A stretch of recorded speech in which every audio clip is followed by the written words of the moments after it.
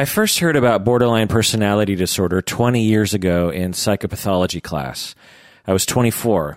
I'd never heard of borderline personality disorder before.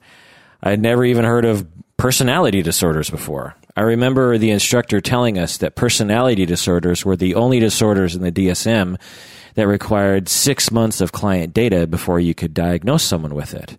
I thought to myself, 6 months? That's a long time. Why does it take so long? Contrary to this, he also told us that we could diagnose depression and anxiety within a short 5-minute interview with a client. And borderline personality disorder takes 6 months. That's weird, huh? And the symptom list was weird to me too. I'd never heard of personality disorders. They seemed so strange to me. I'd heard of depressed people before, and I had experienced anxiety myself by then, but personality disorders sounded completely foreign to me, and I was sort of scared of them, to be honest. Then a year later at my internship, I had a very difficult client. She would alternate between making me feel like the best therapist in the world and making me feel like a worthless person. And I remembered that this was a red flag for borderline, in that borderline clients often make therapists feel this way. So I began assessing for borderline with this client. And sure enough, after several months and after consulting with experts on borderline, it seemed I had my first borderline client. And then people told me to refer her to someone else because these clients are no fun to work with. But I found that I actually enjoyed the struggle with this client. It felt like real therapy to me. It involved all the things I enjoyed about being a therapist. Things like transference and countertransference and projective identification and corrective experiences and the therapeutic relationship and so on. But it was hard work. She was exhausting and frustrating at times. And after our sessions, I often felt mildly traumatized by her. But ultimately, it was highly rewarding to work with her. The struggle was worth it because after months and years, her symptoms decreased. She found that she began to like herself. She found that she was able to trust others for the first time in her life. And my work with her was very meaningful to me in this way. But then I heard people talking at my agency, and they had also had borderline clients, and they hated working with them. I heard them saying very hateful things, very judgmental things about them. They said it was a waste of time to work with borderlines because therapy just reinforces their dependent and dramatic nature. These therapists looked for ways to get rid of these clients. So I told them to send them to me because I liked working with them. And since that time, I've worked with many borderline clients in my 20 years of being a therapist, some successfully and some not so successfully. I've read everything I can get my hands on regarding borderline. I've lectured on the treatment of borderline personality disorder, and all of my supervisees eventually need help with a borderline client, if not several borderline clients. I've even had borderline students before, actually.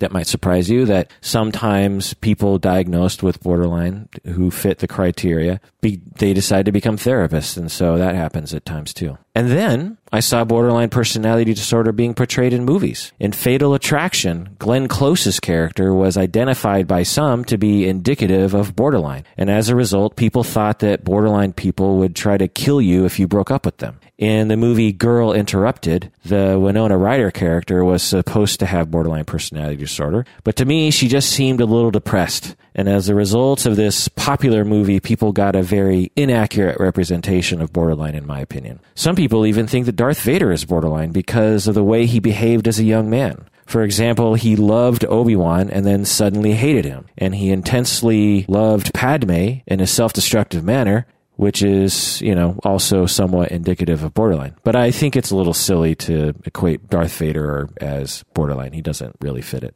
And then there was the movie Silver Linings Playbook. The Jennifer Lawrence character is supposed to have borderline, I think. They never actually said it in the movie, but it seemed pretty clear to me that they were trying to portray her as having borderline. And I think they actually accurately represented what a mild case of borderline looks like. That is, until the end of the movie, when, spoiler alert, they have a happy ending to the movie. And if the movie was to accurately portray borderline, there would have been a more nuanced ending, I think. But I would say of all the popular depictions of borderline that I've seen, I would say Silver Linings Playbook is the closest to reality.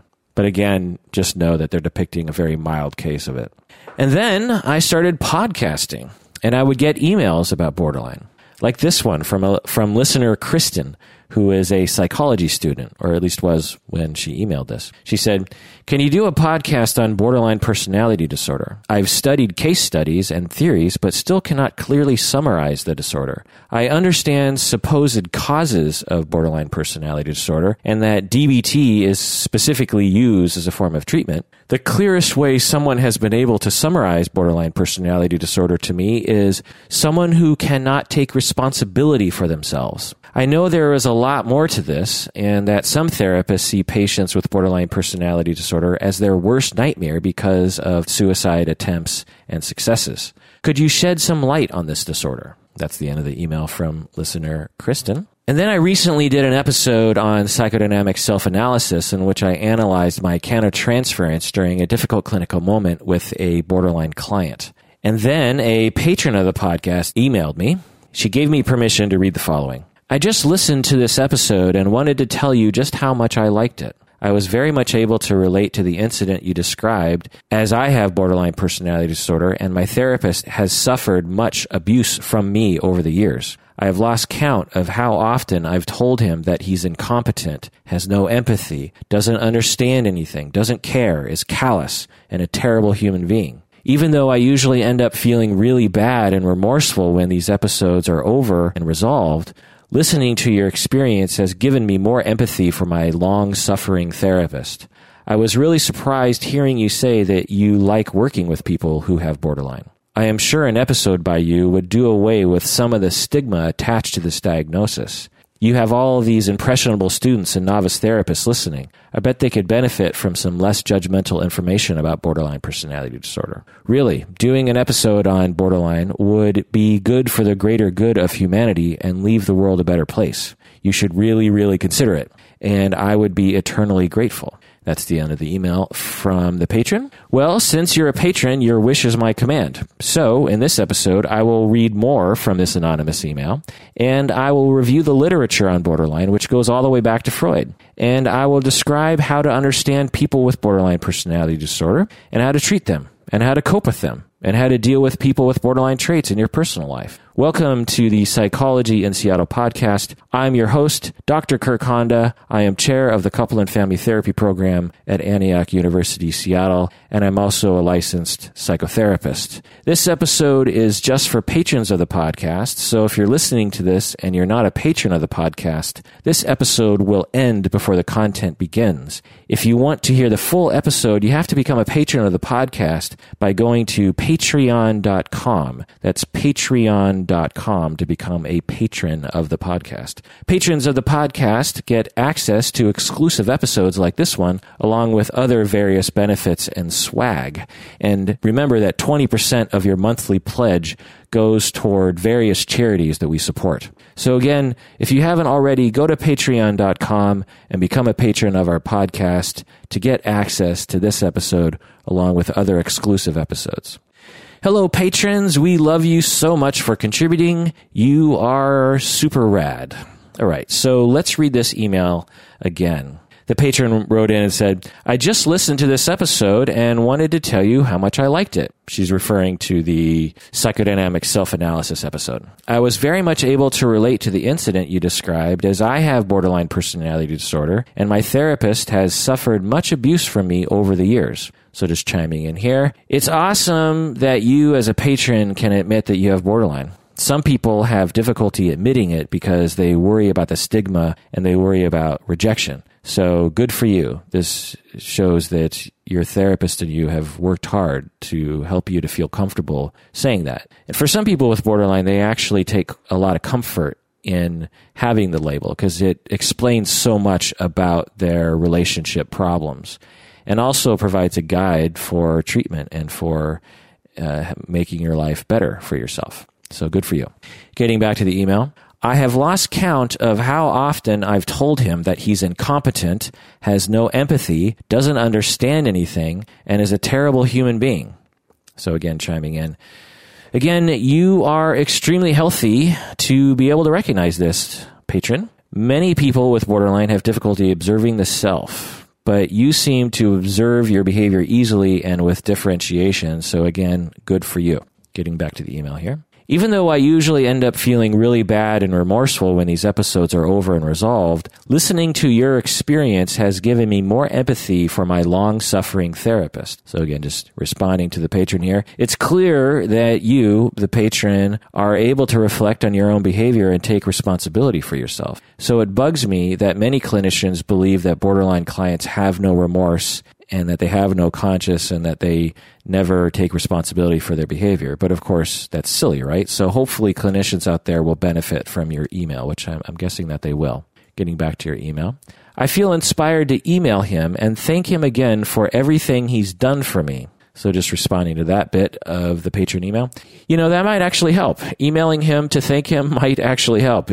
I know it's not your responsibility to save him from his difficulties, but it might actually help. Not only would it potentially help him, but it might be a good exercise for you in that it helps you to deepen the relationship so that you can enhance future corrective experiences in therapy with him. So, it couldn't hurt. Let's just put it that way. Getting back to your email here, the patron writes in, I have been so horrible to him so many times, and while I've improved in that department, I'm still really difficult to deal with. Maybe he's sorry for ever becoming a therapist. I will ask him, but he'll deny it. I mean, how would that sound? Yes, you've made me regret choosing my profession. He can't really say that. So just chiming in here in response to this a little bit, this is a common borderline worry. Borderline clients often worry that their therapists secretly hate them. But this is not likely true. If your therapist has stuck with you through thick and thin, your therapist probably has a deep compassion for you and probably likes you as a person. If they didn't have fondness for you,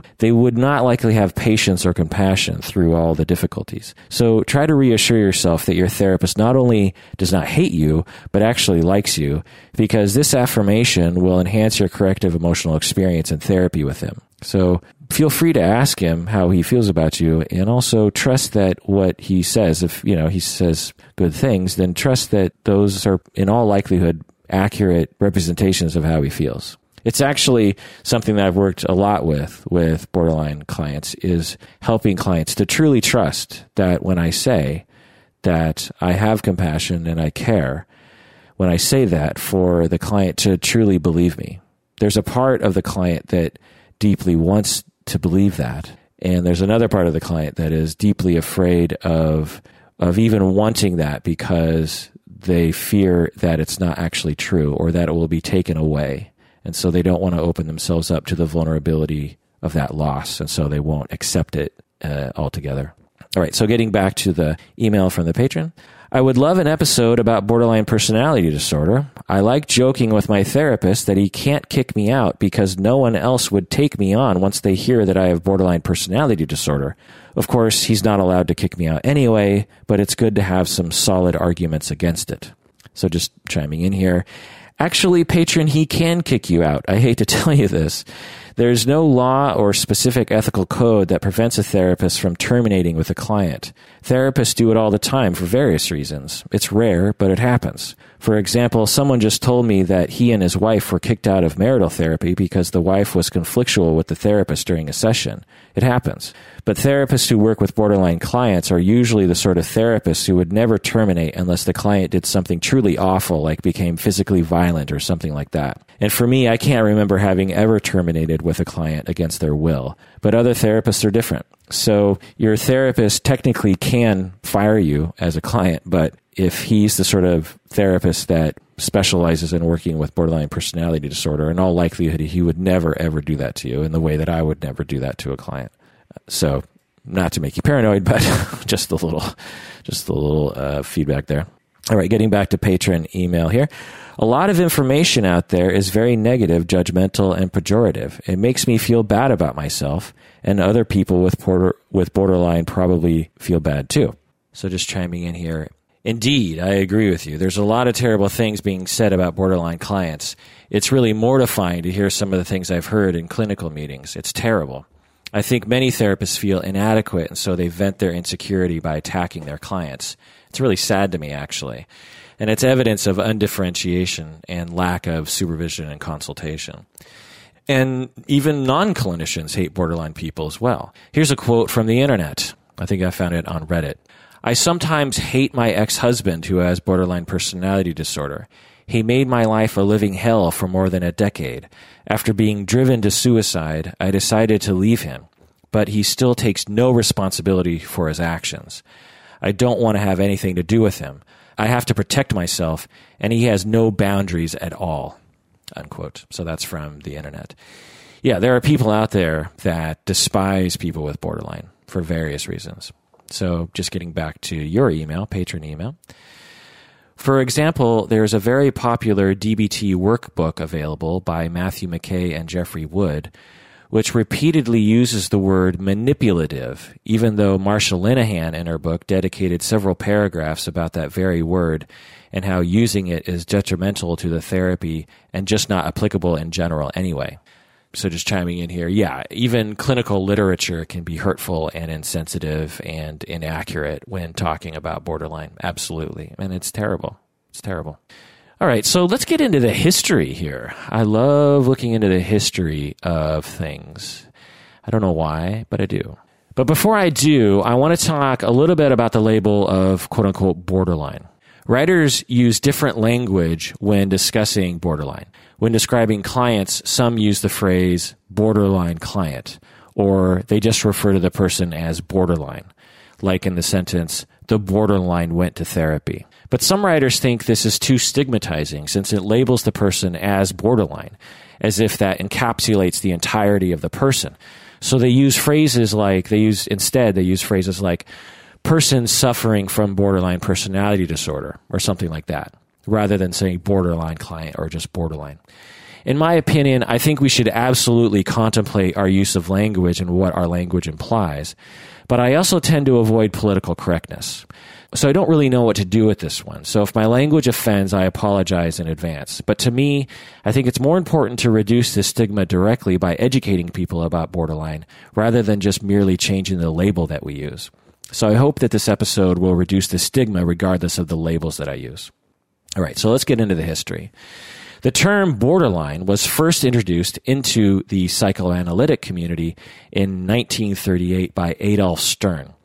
He was an American psychoanalyst, and he used the term borderline to describe patients who were on the border of psychosis and neurosis. Essentially, the term borderline refers to the client who exists on the border between schizophrenia and normal functioning.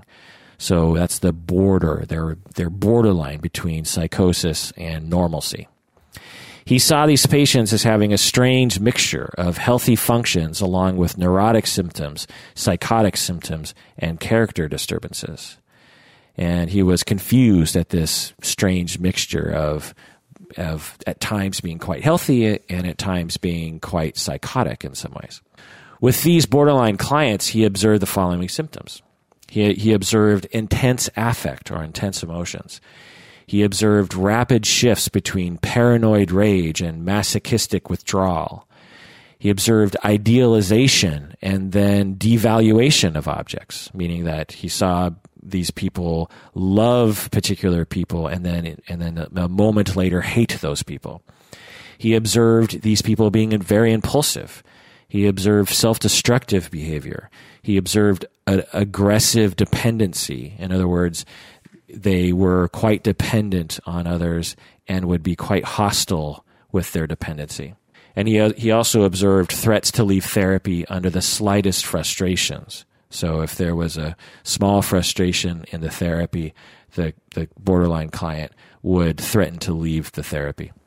Adolf Stern specifically wrote in 1938, quote, "This borderline group of patients is extremely difficult to handle effectively by any psychotherapeutic method," unquote. So it's just interesting that even back in 1938, we have the first person who coined this term saying, these are very, very difficult clients to work with.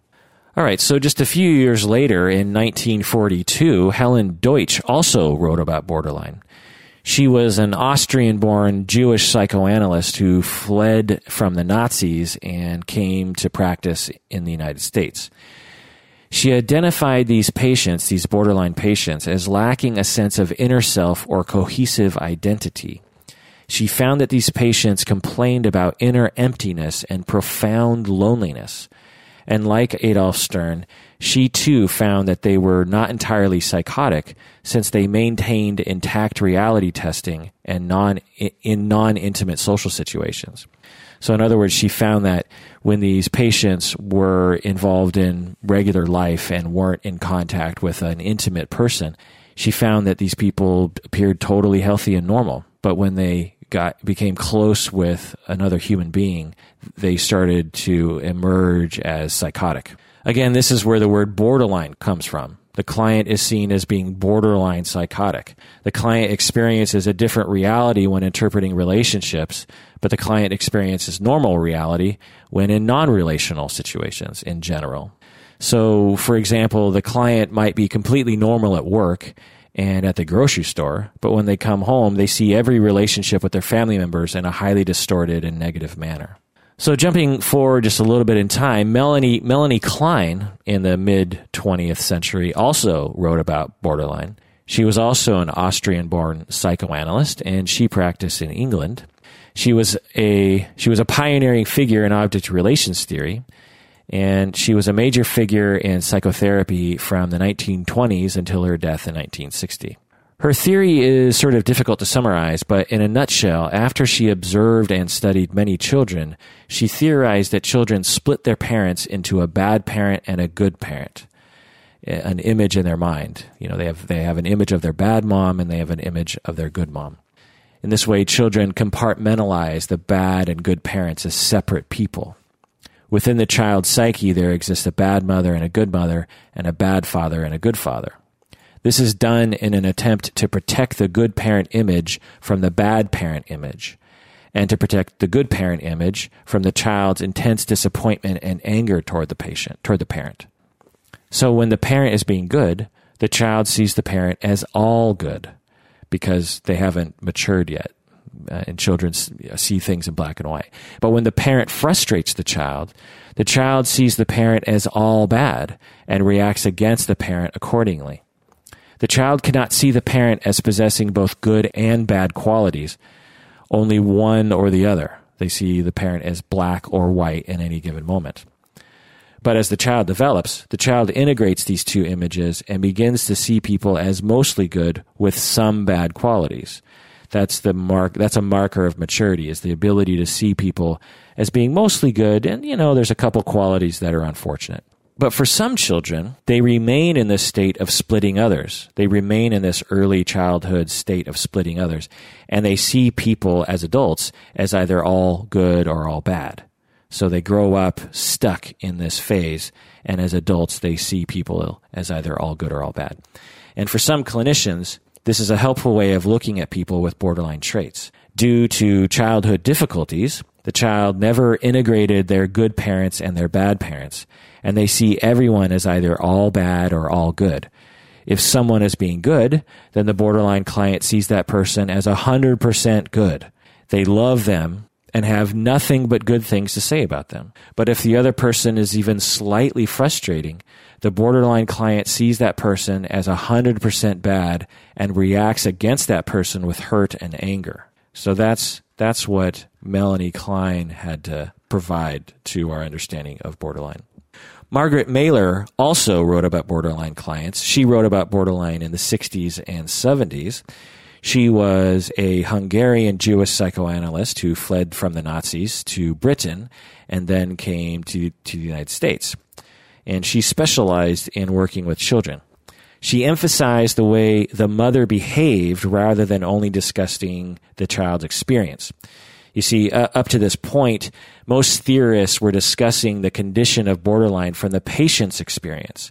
But since Mailer knew a lot about the way children and parents interact, she started talking about borderline as a condition that existed in the relationship between the mother and the child. Since she started as a pediatrician rather than a psychiatrist, this helped her to notice this. And this was the beginning of a movement in psychotherapy to recognize the relational nature of psychopathology. In other words, instead of seeing issues as being isolated to individuals, some theorists were beginning to recognize that clients' issues were relational in nature, that pathology often emerged out of a dysfunctional relationship rather than emerging solely from the individual. And incidentally, this is the main linchpin of my program, the Couple and Family Therapy program at Antioch University, Seattle. We promote this idea of relationships, that through relationships, issues emerge, and through relationships, we can heal those issues. Okay, so we've talked about Adolf Stern, Helen Deutsch, Melanie Klein, Margaret Mailer, and now let's talk about Otto Kernberg. He is another major figure in the history of borderline.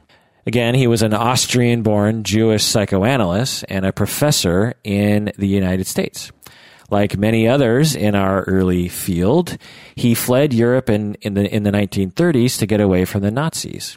He wrote about borderline a lot from the 1960s into the 1980s. He also wrote a lot about countertransference and the countertransference that therapists experience while working with borderline clients. Along these lines, Kernberg once wrote the following in 1965, quote, "When dealing with borderline or severely regressed patients, the therapist tends to experience rather soon in treatment intensive emotional reactions having more to do with the patient's transference than with any specific problem in the therapist's past. Thus, countertransference becomes an important diagnostic tool." That was actually in 1955, not 65. In other words, what Kernberg is writing is that he believed that the difficult feelings that therapists feel while working with borderline clients, that these feelings were mostly caused by the client's transference. In other words, the client is to blame for the therapist's feelings. And often the client is quite angry with the therapist, which produces the countertransference feelings. And this anger is really against the client's parents. And the client was displacing this anger onto the therapist, and the therapist's countertransference was due to this transference of the client's feelings rather than an issue on behalf of the therapist. Because often the therapist will feel quite inadequate and quite worthless as a person when the borderline client attacks the therapist. And so Otto Kernberg is saying, no, don't think it's you, it's actually the client. And it was very common at the time for therapists to blame clients for their countertransference back then. It wasn't until very recently that therapists started to seriously recognize and admit that their countertransference was due to personal factors within the therapist, him or herself. And this is still a minority viewpoint in my anecdotal experience. Most therapists, in my opinion, still blame their clients for their countertransference. Now, having said that, when working with borderline clients, they tend to trigger us much more often than other clients do. But I don't think that it's useful to blame the client for my own countertransference. I think we should take responsibility for our issues and face them accordingly. But that's a conversation for another podcast. I mean, I've actually had a podcast on countertransference before. All right, so that's Otto Kernberg. Now let's go to James Masterson, who also wrote about borderline in and around the 1970s. He was an American psychiatrist born in Pennsylvania, and similar to Margaret Mailer, he highly emphasized the mother's role in the development of borderline. He emphasized that borderline clients have a deep fear of abandonment. And this is a key understanding in borderline. And this fear of abandonment derived from the mother being unavailable during the rapprochement phase in early childhood. This is a key understanding of borderline. This is what I focus on, that borderline clients have a deep, intense fear of abandonment. This is a central feature of their condition. They interpret any slight distance as an abandonment by you. And this makes them feel terrible and alone and afraid, and they react accordingly with anger and hurt. But I'll get more into that later. All right, then around this time when Masterson was writing, in 1980, borderline personality disorder first appeared in the DSM. It was included in the third edition of the DSM, which was published again in 1980. Now, there are many, many more prominent therapists who have written about borderline. There have been thousands of books and articles written about borderline. For example, a review in 1993 found that there were 4,000 articles on borderline. And there must be many, many more now in 2015. For example, when I look to the bookshelf on my right, which only contains, about a third of my books, I see that two of my books are specifically on borderline. One's called Becoming a Constant Object in Psychotherapy with a Borderline Patient, and it's written by Cohen and Sherwood, published in 1991. And another book here, Countertransference and Psychotherapeutic Technique, Teaching Seminars on Psychotherapy of the Borderline Adult. Again, this is by Masterson in 1983.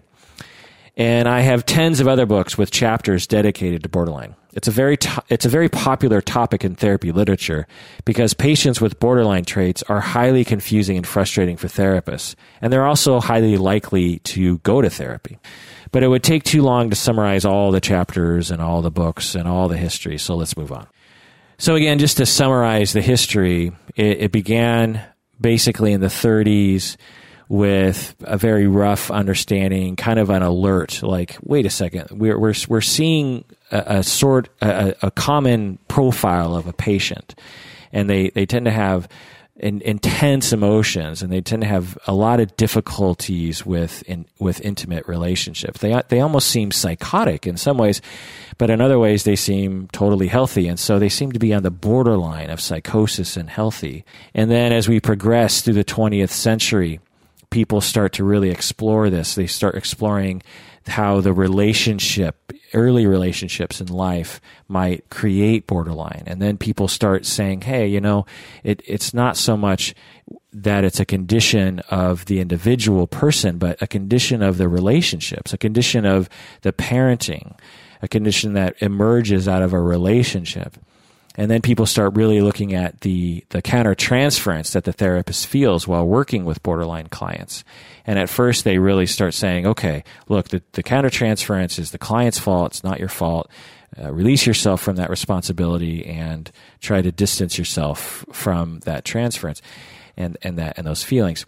And then other writers start coming out and saying, no, you have to look at yourself and you have to take responsibility for your feelings. And so in a nutshell, that's the history of borderline. And then moving into today, I would say that people still are quite baffled by borderline, although there's a lot more research on it.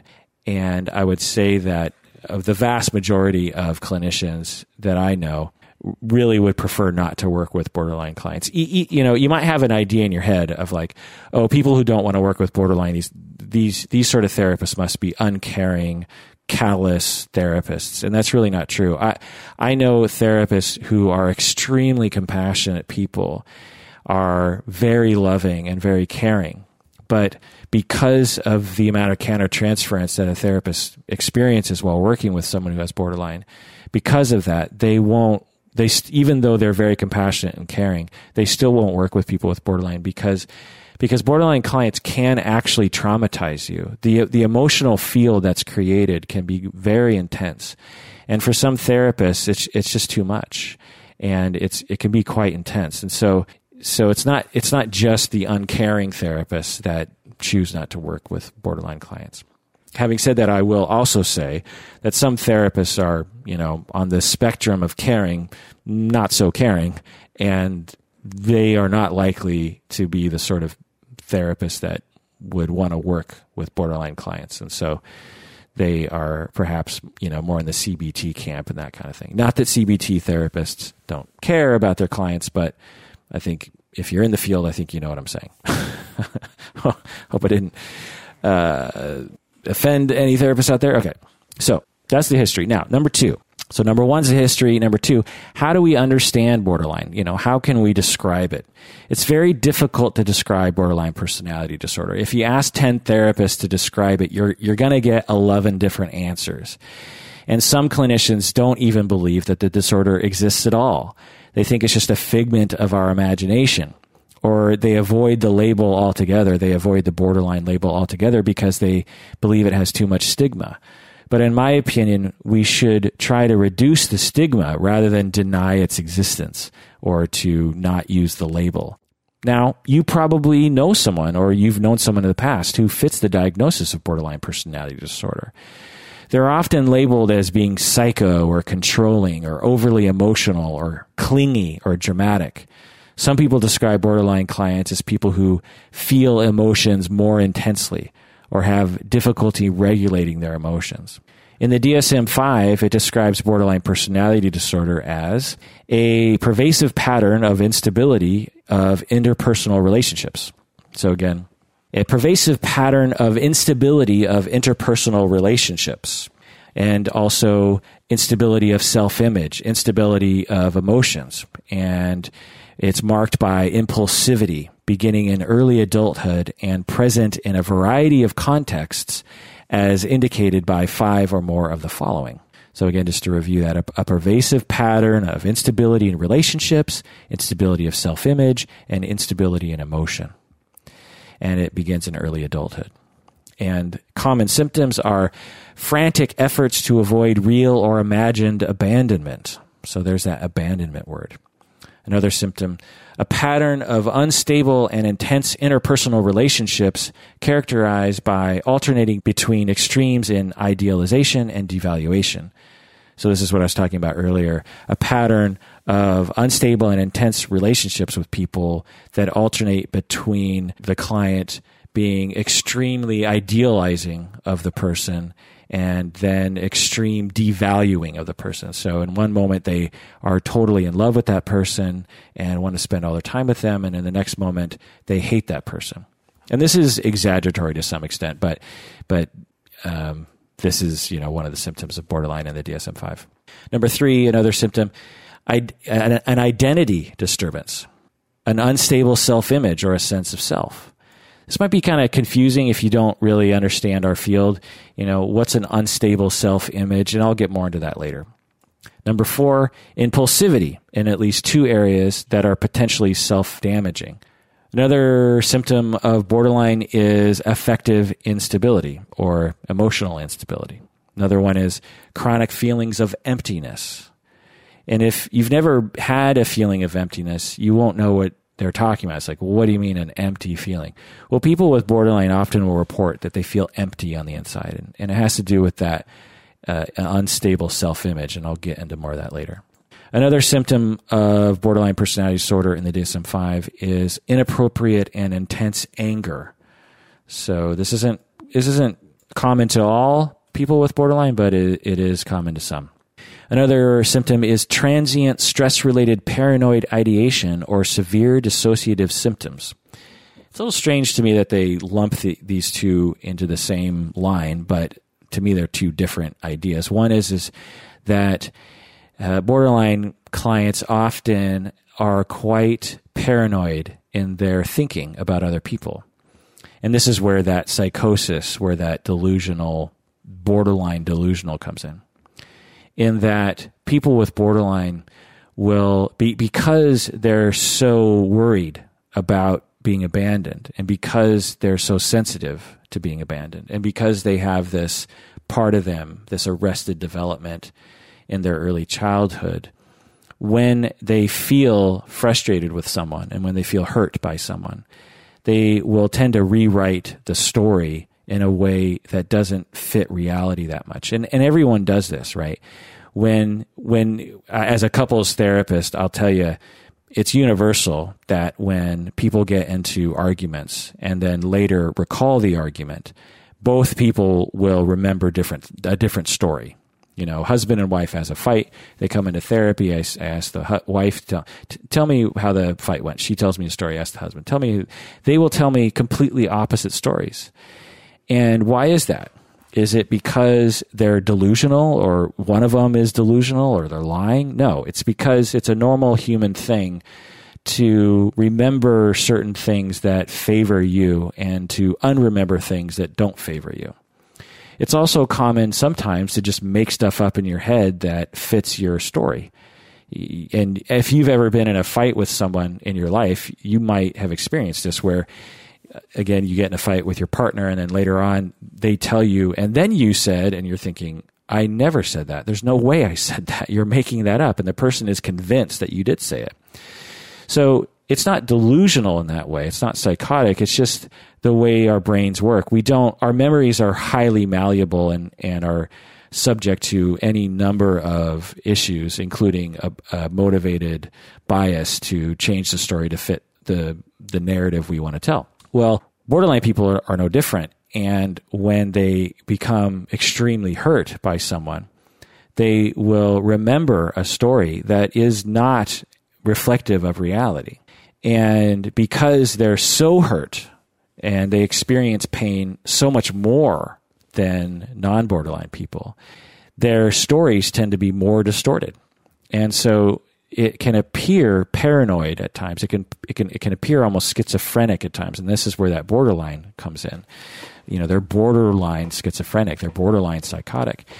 And that's what clinicians observe is the patient will come in and say, okay, last session, you said this and this and this. And the therapist is saying, no, I did not say that. There's no way I said that. And the borderline client has said, yes, you did say that. Yes, you did.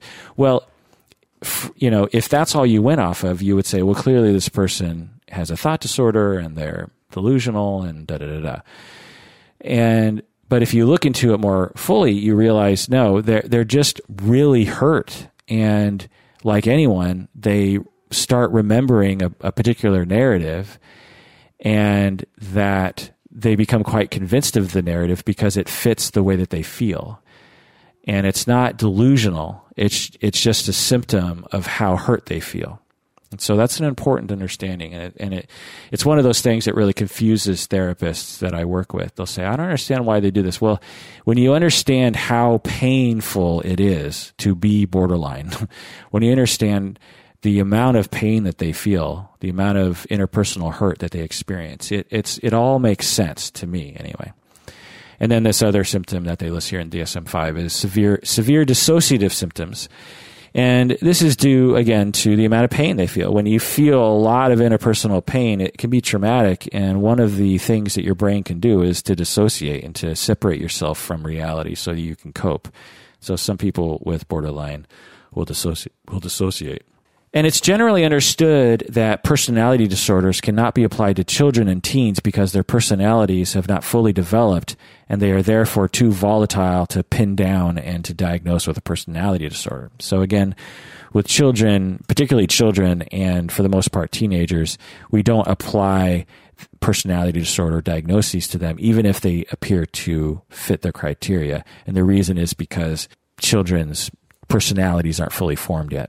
A common thing clinicians will say is that all teens are borderline, and so therefore no teens are borderline, if that makes any sense. It's a common joke. It's like, well, aren't all teens borderline to some extent? Having said that, I have worked with what some clinicians call budding borderlines. In other words, teenagers who are becoming borderline. These teens are much more dramatic than normal. They might use sex as a quick way to get love and attention. They might regulate their emotions through cutting. They might binge on alcohol and other drugs to regulate their emotions and their interpersonal relationships. They probably have very difficult relationships with their parents. They might become suicidal and even become hospitalized. They often have eating disorders. They often run away from home. But again, for some teens, this is just a phase and a product of their underdeveloped personality or a product of their family life. So there's no way to know if this pattern, if it presents in a teenager, there's no way to know if the pattern will persist into adulthood. But I've worked with teens who did eventually demonstrate a persistent and ongoing personality of borderline. I have worked with some teenagers, some budding borderlines as teenagers that did indeed seem to develop the disorder later on. But I have also worked with the opposite. I've worked with some seeming budding borderlines who later on didn't have any of the symptoms. And so you really can't tell when it comes to teenagers. One study found that 30% of adult patients with borderline personality disorder began self-harming when they were 12 years old or younger. And another 30% initiated self-harm between the ages of 13 and 17. So again, 60% of adult borderlines report having started cutting before the age of 17. So clearly, adult borderlines started their suffering when they were teenagers or even younger. And I assume that borderline personality disorder often emerges when people are young, and as they experience the intense, difficult emotions, they turn to various extreme coping strategies such as cutting. So let's get into the research here. Research finds that misdiagnosis is common with borderline because the DSM does not sufficiently describe the condition, and personality disorders are generally difficult to understand. So again, research has found that there's a lot of misdiagnosis of borderline, either people doing false positives or false negatives. The DSM-5 estimates that between 2 and 6% of the population qualifies for the diagnosis. So that's interesting. It's a good chunk of the population, 2 to 6%, in all likelihood qualifies for the diagnosis of borderline personality disorder. So it's really quite common. If we say it's 3 or 4%, I think that's about 1 in 30 or 1 in 40 people will have borderline. The DSM also states that borderline tends to arise in early adulthood, and that the symptoms reduce as people age. For example, studies have shown that about 50% of patients with borderline personality disorder no longer qualify for the diagnosis after 10 years. So many borderline clients get better over time, according to research, with or without treatment.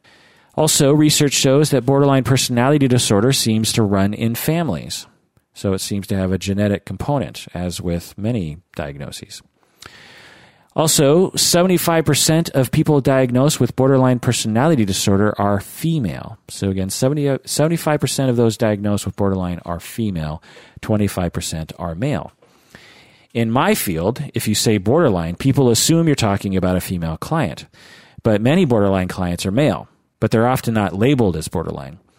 Male borderline clients often get misdiagnosed with narcissistic personality disorder or antisocial or bipolar or something else. Mostly because many clinicians cannot fathom that a man could have borderline because it's not talked about enough. And the vast majority of descriptions of borderline involve female clients. In fact, I can't remember having read ever a description of a borderline client who was a male. I'm sure I've read, but I can't remember one. There's a chance I've never read one, actually. So, okay, I've read you the symptoms in the DSM. And if you're not familiar with borderline, you're probably still confused.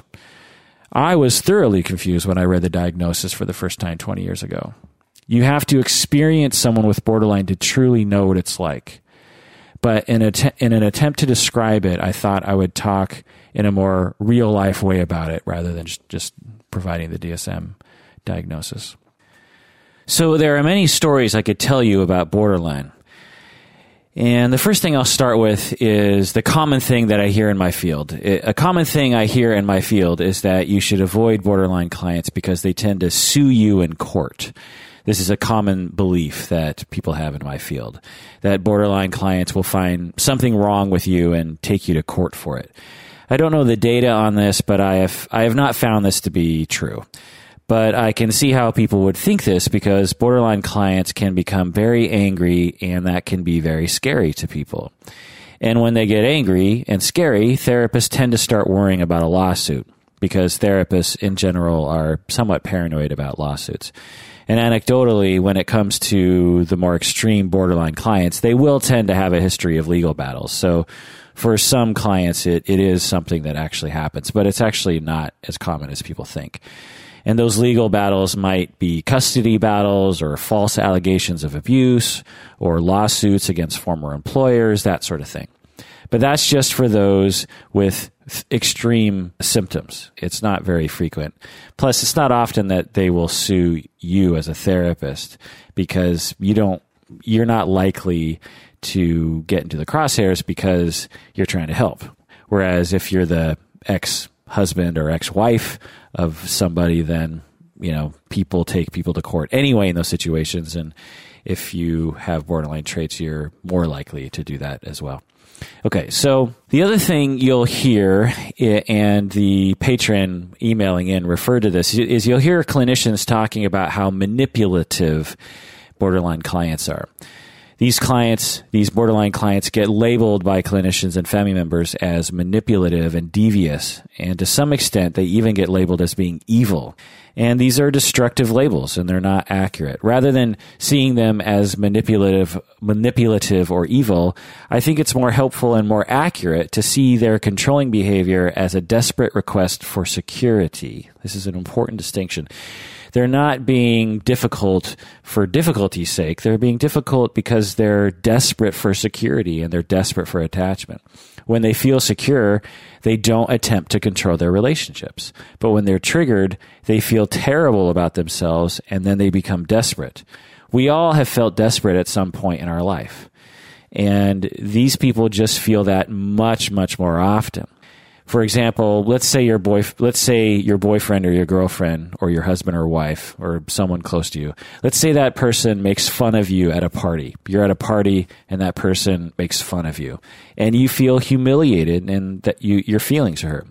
So on the way home with that person, with your husband or wife, you might bring it up. And if your partner says something like, "Oh, come on, can't you take a joke?" then you might feel even more hurt and you might get even more angry. And you might not know what to say, so you become quiet. You might be in a bad mood for a while. We've all had moments like this.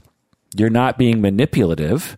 You're just trying to communicate that you're hurt, and it's natural that you feel hurt. And you want your partner to apologize, but you don't know how to ask for that.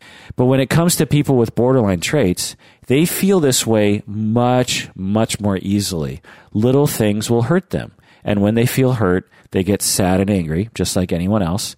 And when you feel perpetually hurt and angry, the way a borderline person does, several times a day, these emotions become compounded upon each other. More hurt and more anger, and it all just builds up without any relief. And the next time your partner hurts you, you explode because you've been holding it all in. You could call this manipulative and controlling, but a more accurate phrase is this is a desperate attempt for attachment security. It all makes sense when you see it in that light. Because why would someone be manipulative and controlling to people? Because it pushes people away. And everyone wants security and attachment. So why would they sabotage themselves? It's because they are feeling something that all of us feel, but just in a much more extreme manner and in a way that becomes self-destructive. So again, you'll hear that borderline clients tend to take you to court. You'll also hear clinicians talking about how manipulative they are and controlling. And another thing that we can say is that, and I find this to be actually accurate, is that borderline people with borderline traits, they often will marry or enter into a couple with people who are emotionally distant and withdrawing. I've seen this quite frequently, actually. An emotionally distant person is the perfect fit for them because these people are often just as insecure as they are, but they resort to emotional withdrawal rather than overreactivity. People with borderline traits often look like the crazy one in the relationship. So you have the withdrawing person and the borderline person will look quite crazy, colloquially, and the withdrawing person will look quite sane. But in reality, the withdrawing person is just as insecure as the borderline spouse, but they hide it better. The withdrawing person hides it better. So what you'll usually see is the borderline spouse will complain about how cold their partner is, and the other spouse will complain about how sensitive and negative their partner is. So the withdrawing partner will complain about the borderline traded person that the borderline person is too sensitive and too negative. And then you'll hear the borderline person saying to the withdrawing person that the withdrawing person is very hurtful and very cold. But both of them usually come from a childhood of abandonment and rejection or neglect. And their defense mechanisms are just mere reflections of each other. While one person becomes overreactive and highly sensitive, the other person withdraws from sensitivity. I find that the borderline spouse will cope with these painful feelings by frequently asking for reassurance that the other spouse loves them. And the distant withdrawing spouse copes with this pain by shutting down emotionally and punishing their spouse with their own withdrawing behaviors. Now, this is a simplistic generalization. Not every person with borderline traits couples with the withdrawing person, but it's a presentation that I've seen often. And I've seen it so often that I've developed a whole method of helping couples like this. And I've actually seen a lot of success. And a big part of that success is understanding how to detect them. All right. So as a way of expanding our understanding, let me read some accounts from Reddit about borderline. Reddit has a lot of different users. A lot of intelligent people use it. And there are some very, I think, illuminating accounts of what it is like to actually have borderline. So here's a post by someone who was diagnosed with borderline personality disorder, according to them. Quote, "My personality is different from others who are normal in the sense that I don't have a stable personality. If someone asked me to describe my personality, I would say that I'm sensitive, caring, and sometimes a bit paranoid. But you see, the only reason I would describe my personality that way is because that is what people have told me that I'm like. If someone were to ask me what I personally think about myself, and my personality, regardless of others' opinions, I would not know how to answer that. At my very core, I don't have a stable personality. I have no sense of self or sense of self-worth. I rely on other people's opinions to define my worth and who I am. If someone tells me that I am a great person, then that is how I define myself. Likewise, if someone tells me that I'm a loser, then that is how I define myself. My sense of self flip-flops back and forth depending on what people think of me. My sense of self and sense of self-worth can change multiple times in a day." End of quote. So I think that this Reddit user describes very well and very eloquently and with a lot of wisdom what it feels like, what this, I said earlier that I would describe to you what it feels like to not have a sense of self, or to feel empty on the inside, or to not have a stable personality. This person really describes it. He or she says, "At my very core, I don't have a stable personality. I have no sense of self or sense of self-worth. I rely on other people's opinions to define my worth and who I am." When we're young, this is how we are in general. We don't have a sense of self, but as we grow older, we develop that. And for non-borderline people, it might be hard to imagine this, but some people do not have a firm grasp on who they are as a person. We develop our sense of ourselves as children. And when our development is compromised, we might not ever really develop a sense of self. And this results in people having difficulty reflecting on their experience and knowing who they are and what they want. Essentially, they're stuck at an infantile stage of self-development. Young children don't really have a firm grasp on who they are, as I said earlier. They define themselves through others. If mom is upset, then I am upset. If mom is happy, then I am happy. But if we are given proper parenting over time, we develop a sense of who we are, independent from other people's opinions. But for borderline clients, they were never given that opportunity, and consequently, they don't really know who they are or what they want, and it's frightening to them. They feel empty on the inside, and they grasp at other people to help define themselves, right? And this rarely works out well. And when they are asked, "What do you want? Who are you?" they don't really know how to answer that question because they're waiting for someone else to tell them what they want and who they are. It's weird. With some borderline clients, as a way of gauging their sense of self, I will simply ask them to draw something. I ask them to draw anything they like. For some borderline clients, this creates a lot of anxiety because it's too open-ended. There's no indication about what I want. And since they're hyper anxious about being rejected, they freeze with fear. They don't know what to do. It's like asking a 2-year-old to map out their career. They don't have any sense of themselves yet. They don't know how to reflect on themselves and wonder what they want, independent from what other people want for them. Now, borderline clients will differ in their degree of their sense of self. So it's not as if every borderline traded person has the same lack of sense of self. In fact, I would say that some have a somewhat developed sense of self, and while others have very little sense of self. And some borderline clients will have a sense of self in some situations, while not in others. So it's complicated, as with all things related to borderline. But anyway, the thing to remember is that if you're not borderline, you will not really ever understand what this is like. This is not something, when I described earlier about being sensitive, we all get sensitive. Borderline people are just particularly sensitive because they're suffering quite a bit. Well, to try to explain to a non-borderline person what it's like to not have a sense of self is actually, that's a tough sell. It's tough for people that have a sense of self to really understand what it would be like to not have a sense of self. Essentially, again, the takeaway is that they can't look to, ask yourself, if you don't have borderline, ask yourself, are you a good person?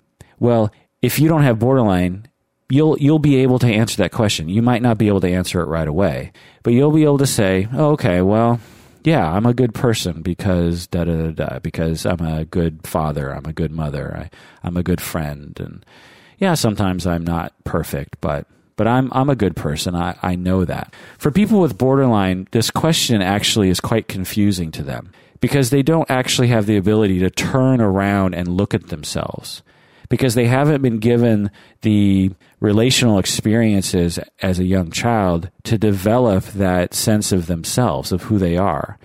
They haven't been mirrored as the parents haven't mirrored them properly. Part of the development of the self, part of this development of, who we are as a person is defined as we grow up, and our parents and our family members and our friends actually reflect to us who we are, and we internalize that. And that sense of self gets developed over time based on our relational experiences that are positive for us, or at least not traumatic for us. But if we don't really have that, if we're abandoned and neglected, we never actually develop that sense of self. We don't have the ability to look at ourselves and really reflect.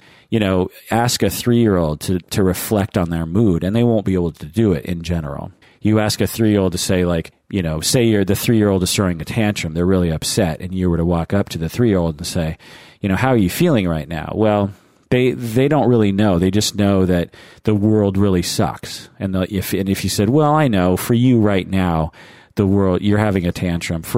Surely you won't feel this way in an hour. You'll be okay in an hour. Because you know that from an outsider that they will be okay in an hour. They only have tantrums that last for 5 minutes. But the child does not know that because they haven't developed that ability to reflect on the self, to reflect on their tantrum and say, I wonder if this is accurate, and I wonder if it'll change over time. As you get older, when you have a mini temper tantrum or a mini mood swing, you hopefully have the ability to turn and look at yourself and say, I think I'm in a bad mood right now. And I'm probably seeing the world through a distorted lens, and in an hour I'll probably feel better, or maybe I need a Snickers bar or something, or maybe I just need a break, or I need da-da-da. You know how to reflect on the self. Well, for people with borderline traits, they lack this ability in general. They have a really hard time looking at themselves, and this impairs the ability to regulate your emotions and to engage in a give and take with other people. Because when you are in a close relationship with someone and you're in a bad mood, for instance, or your feelings are hurt and you are reacting in a certain way, then you will react, and then your partner will look at you and be hurt potentially by your actions. And if you don't have the ability to say, oh, I'm sorry, I hurt your feelings. Maybe I'm in a bad mood right now, or maybe I'm being unfair right now. I don't know. I feel like I'm being fair, but history has shown me that sometimes when I feel like I'm being fair, I'm actually being unfair.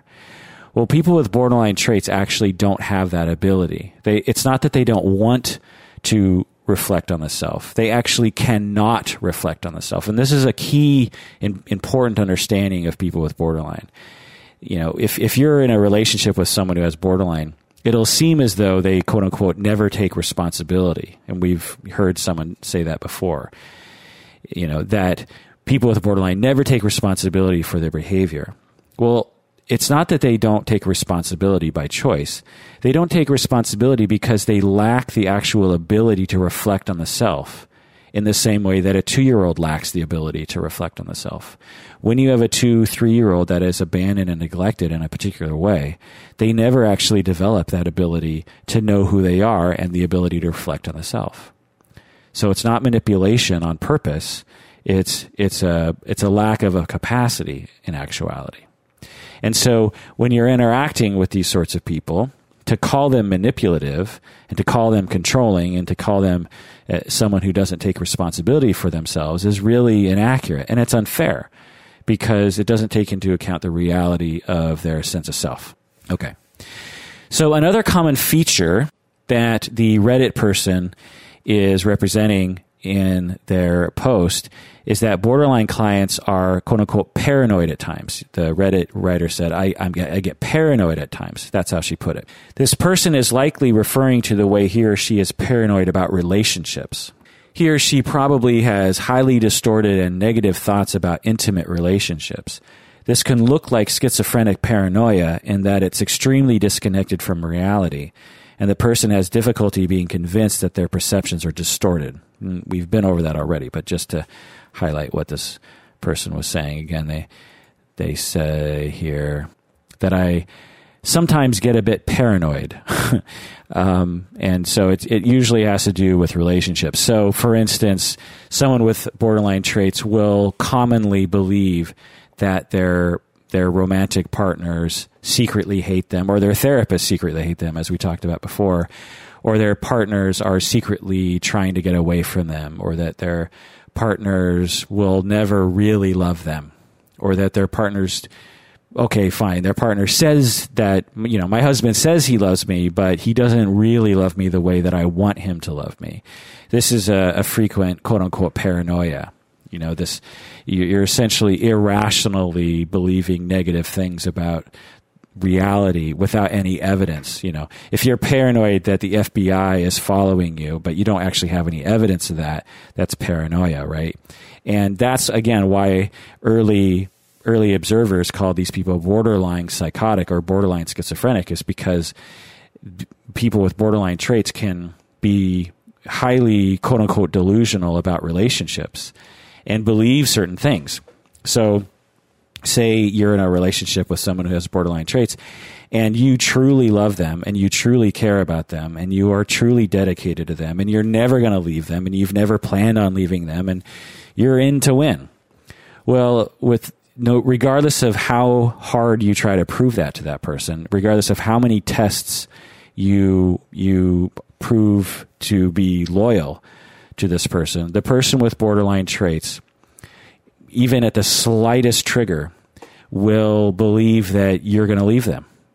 And they'll be very hurt by that, naturally. I mean, if you believe that your spouse is just going to leave you at the smallest provocation, then you're going to be very hurt by that. You're going to be like, wow, really? You're going to leave me over that?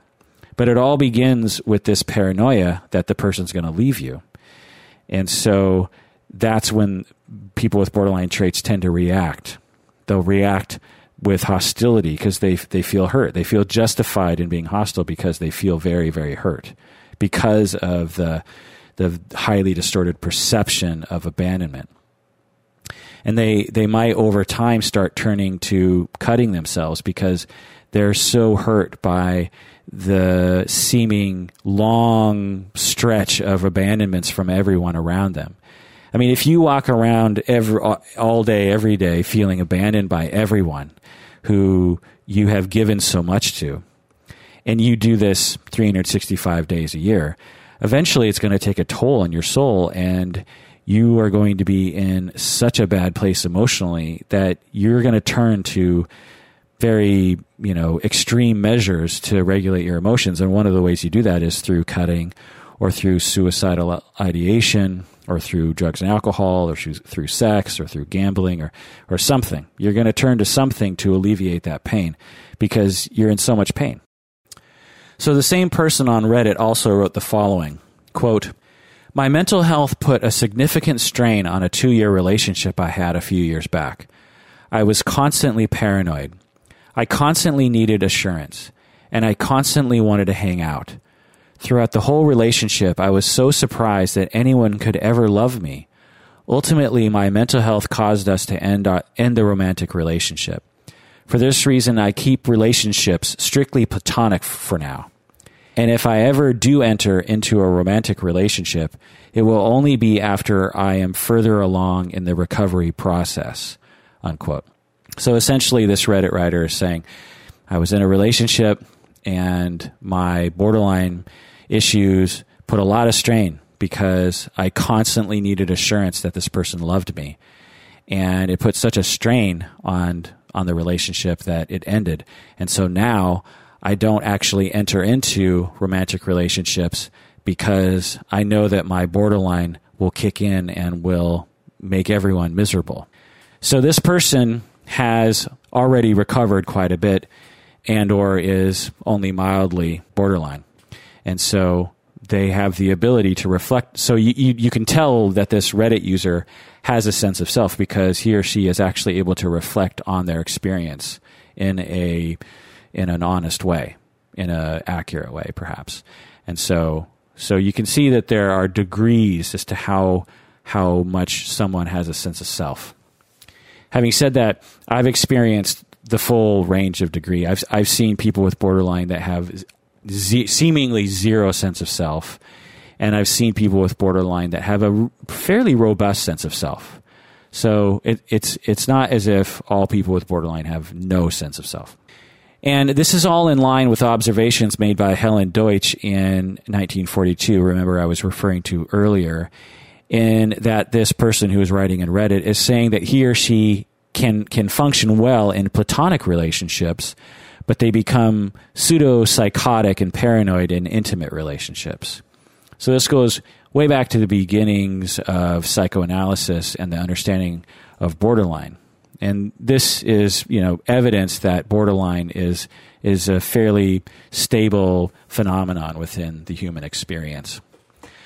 When we hear descriptions being very similar across time and across many people and across cultures, we can say that this is a feature of the human experience, not unlike depression or anxiety, something that is worth its own category. People that will criticize personality disorders will say that clinicians are just making it all up. But if you've actually experienced a number of people who have borderline traits, you will say, oh, no, this is a thing. This is a discrete thing that is of the human experience. Also, this is all in line with what Masterson emphasized in the 1970s. This Reddit writer is saying that they often need assurance that their intimate partner is not abandoning them. This Reddit person, is highly worried about being abandoned and left behind. And deep down, they believe that they are unlovable. But this only happens in intimate relationships. With other people, they're fine. It's not until their relationship trauma is triggered by an intimate other that they become paranoid and overly sensitive to rejection. The same person on Reddit again also wrote, quote, "My family has always been rocky due to abuse that occurred in my household by my father," unquote. So it's common for people with borderline personality disorder to have a history of abuse. It really makes sense. If you're made to feel worthless as a young child, if you're made to feel abandoned and unloved, then it makes sense that you would carry that feeling into adulthood, right? All right, so here's another person on Reddit. They wrote, quote, "As a mental health professional, my borderline traits give me some distinct advantages. I'm very sensitive to how people are feeling, and I often pick up on emotions that a patient may be experiencing when they're not even aware of it. This allows me to be extremely empathetic. Of course, being borderline and working in my field has its drawbacks too. I get extremely emotionally invested in people. It's also difficult to have people who I've developed these strong emotional connections with to be coming and going from my life all the time," unquote. So this Reddit person is saying that they're a mental health professional and they have borderline. This is not uncommon. Being borderline actually might make you attracted to psychology because as you go to therapy yourself and as you learn about relationships, you might actually say to yourself, maybe I should enter the field and actually help other people with this. Also, as this person is pointing out, which I hadn't ever thought about before, that this person is saying that their borderline traits actually makes them extremely sensitive to what other people are feeling. And perhaps because they grew up with a lack of sense of self, they became very good at gauging what other people were thinking and feeling. This is a common trait for people with borderline, is that they become very good at reading other people's feelings and reading the state of other people and being able to figure out what's going on inside of them emotionally. And what happens, because they're so invested in what other people think of them, they pay a lot of attention to that and they become quite skilled. The downside to that is that people with borderline, when they're angry at you, they know how to hurt your feelings very well. This is something that's quite common to people with borderline traits is, take me for example. I'll just come clean and say I'm not on the borderline spectrum, or at least I'm not much. And so if someone were to get into a fight with me emotionally, I would probably flounder trying to figure out a way to hurt their feelings. I wouldn't be very good at it because I don't do that very often. At least I would hope I don't. So it's not something that I engage in very often, and it's not something I think about. But people with borderline, because they are so frequently getting their feelings hurt, and since they so frequently feel hostility towards other people because their feelings are so hurt, they are frequently in a state where they are thinking about ways to hurt the other person's feelings to get back at them, because it's a natural human tendency to seek revenge when you are extremely hurt. And so over time, they become very, very adept at being able to find out what hurts other people's feelings. And as they get to know you, they might even be unconsciously picking up on what hurts your feelings. As I've experienced people with borderline traits in my life, both personally and professionally, I can tell you that the most hurt I have ever been in my entire life, by far, has been people with borderline traits. It's quite a distinctive skill that they have to be able to hurt your feelings even when you know that they're not right.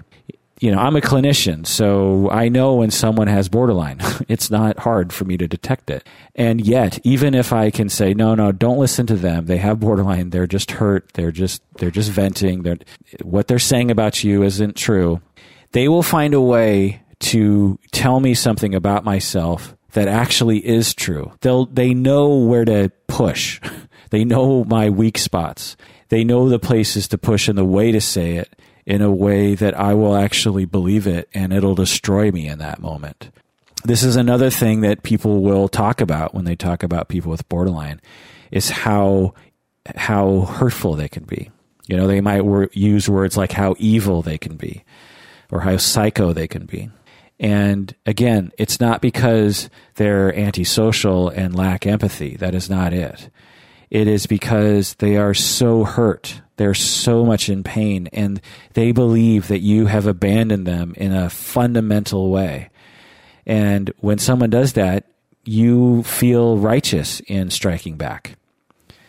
Say someone, I don't know, okay, here's a good one. Say your spouse, say you're a woman and you're married. Well, just say your spouse, your husband or your wife. You're married for 20 years, and you've dedicated your entire life to your spouse, and you've paid their way through graduate school or something, and you've cleaned up after them, and you've just given them a lot of stuff. And then one day you discover that they've been cheating on you for the entire marriage with like 10 people. One day you open up their phone and you find all these texts, and you start reading, and you discover that the entire marriage they've been cheating on you. Well, not a lot of people would say it would be wrong to take your spouse's possessions and throw them out into a road, or to light them on fire, or to take his or her favorite thing and destroy it. If your friend came to you, and your friend, she comes to you and says, "Oh my God, so I just discovered that my husband has been cheating on me for 20 years with all these different women, and I was so angry that I took his signed baseball by Willie Mays and I burned it in the fireplace." If you're the friend of this woman, you're not going to say, whoa, a signed baseball by Willie Mays? What's wrong with you? You're going to be like, holy shit, that guy deserved it. That guy deserves much more horrible things to happen to him. You should You should take all this stuff and throw it out into the yard. You should post on Facebook about how much of an asshole he is. I mean, that's revenge. That is absolutely revenge. But we as a society tend to gauge some revenge as justified. Well, if your perceptions are so distorted due to early abuse and abandonment that you feel extremely abandoned by someone in this way, then you are going to feel justified in seeking revenge against that person through hostility or through finding that thing that is going to really hurt that person's feelings. And so that's what the borderline trait will do, is that when they perceive wrongly and irrationally and distortedly that they are being abandoned by someone in an extreme manner, it triggers them and they seek revenge and they seek to hurt and they will be hostile and they will say hurtful things. Not because they're hurtful people, but because they feel justified because of how hurt they feel that they've become because of your actions. But you're sitting over there going, what did I do? I thought I was being nice. And then all of a sudden he or she just started hurting my feelings. Why is that? So again, it's common to believe that people with borderline are just evil, but in reality, they're just suffering so much that they resort to those things because who wouldn't when you feel that way, when you feel that you've been hurt that badly by somebody. And research shows this. A study by Miskowitz et al. In 2015, this year, found that triggers to borderline personality disorder symptoms include 1, being rejected, being betrayed, being abandoned, being offended, and being disappointed. 2, having one's self-concept threatened. 3, being in a boring situation.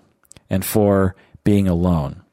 So again, these researchers found that borderline personality disorder symptoms, things like feelings of abandonment, and emptiness, and hostility, and impulsivity, and these kinds of, and suicidal ideation and self-harm, these symptoms are triggered by being rejected by someone, being betrayed by someone, being abandoned by someone, being offended by someone, being disappointed in someone, or having your self-concept threatened, meaning that somebody is saying something about you that threatens your self-concept, or being in a boring situation. I find this to be the most interesting finding of this study, that when someone with borderline personality disorder is bored, that might trigger their symptoms.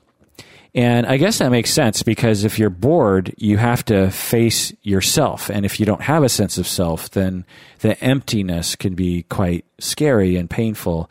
And then that might trigger the symptoms. And also being alone, which is similar to being bored. All right. The way I see it, basically, this is my formulation of how to understand borderline personality disorder. So stick with me on this. The way I see it, basically, when children are between 18 months and 30 months, they are struggling with the balance between closeness and engulfment. And as they develop and experiment and work it out, the parent must be able to handle rejection from the child and the neediness of the child. They need to handle both the rejection of the child, because the child will reject them, and they need to be able to handle the clinginess from a child when a child is like desperate for touching and loving and attention. They need to be able to handle both of these extremes in a helpful way. And if you're a parent out there, you totally understand this. Your 2-year-old, your 18-month-year-old will at times want all of your attention and be very needy. And then at other times just hate you, and they just want to run free, and they don't want you to touch them, and they don't want you to hold them, and they reject you completely. This is, it's a common developmental phase. The children are learning how to manage that distance and that closeness. And so it's an important phase, and parents need to be able to handle that effectively. And if the parent cannot handle these little rejections and the annoying clinginess, then the parent will react poorly, which over time does not allow the child to develop correctly. Essentially, these children become stuck at this phase of early childhood. Part of their personality is forever stuck as a 2-year-old. And as a result, they are somewhat delusional in the way a 2-year-old is delusional. You know, if you tell a 2-year-old that they have to go to bed and they don't want to go to bed, they will fall apart. And it's not an act. They completely fall apart emotionally. Since their personality has not yet developed into maturity, they literally believe that their world is coming to an end. Now, sometimes kids are manipulating, but not always, right? When they're having a genuine tantrum, which they often will have these, they react as if you have committed the worst act of all time against them. You have betrayed them. You know, how dare you make me go to bed? You know, you are the worst parent of all time. And the children, they'll get angry and they'll get rageful. They might even spit in your face.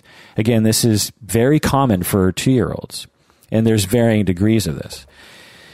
So when you tell them they have to go to bed and they fall apart, they get angry and rageful. They might spit in your face.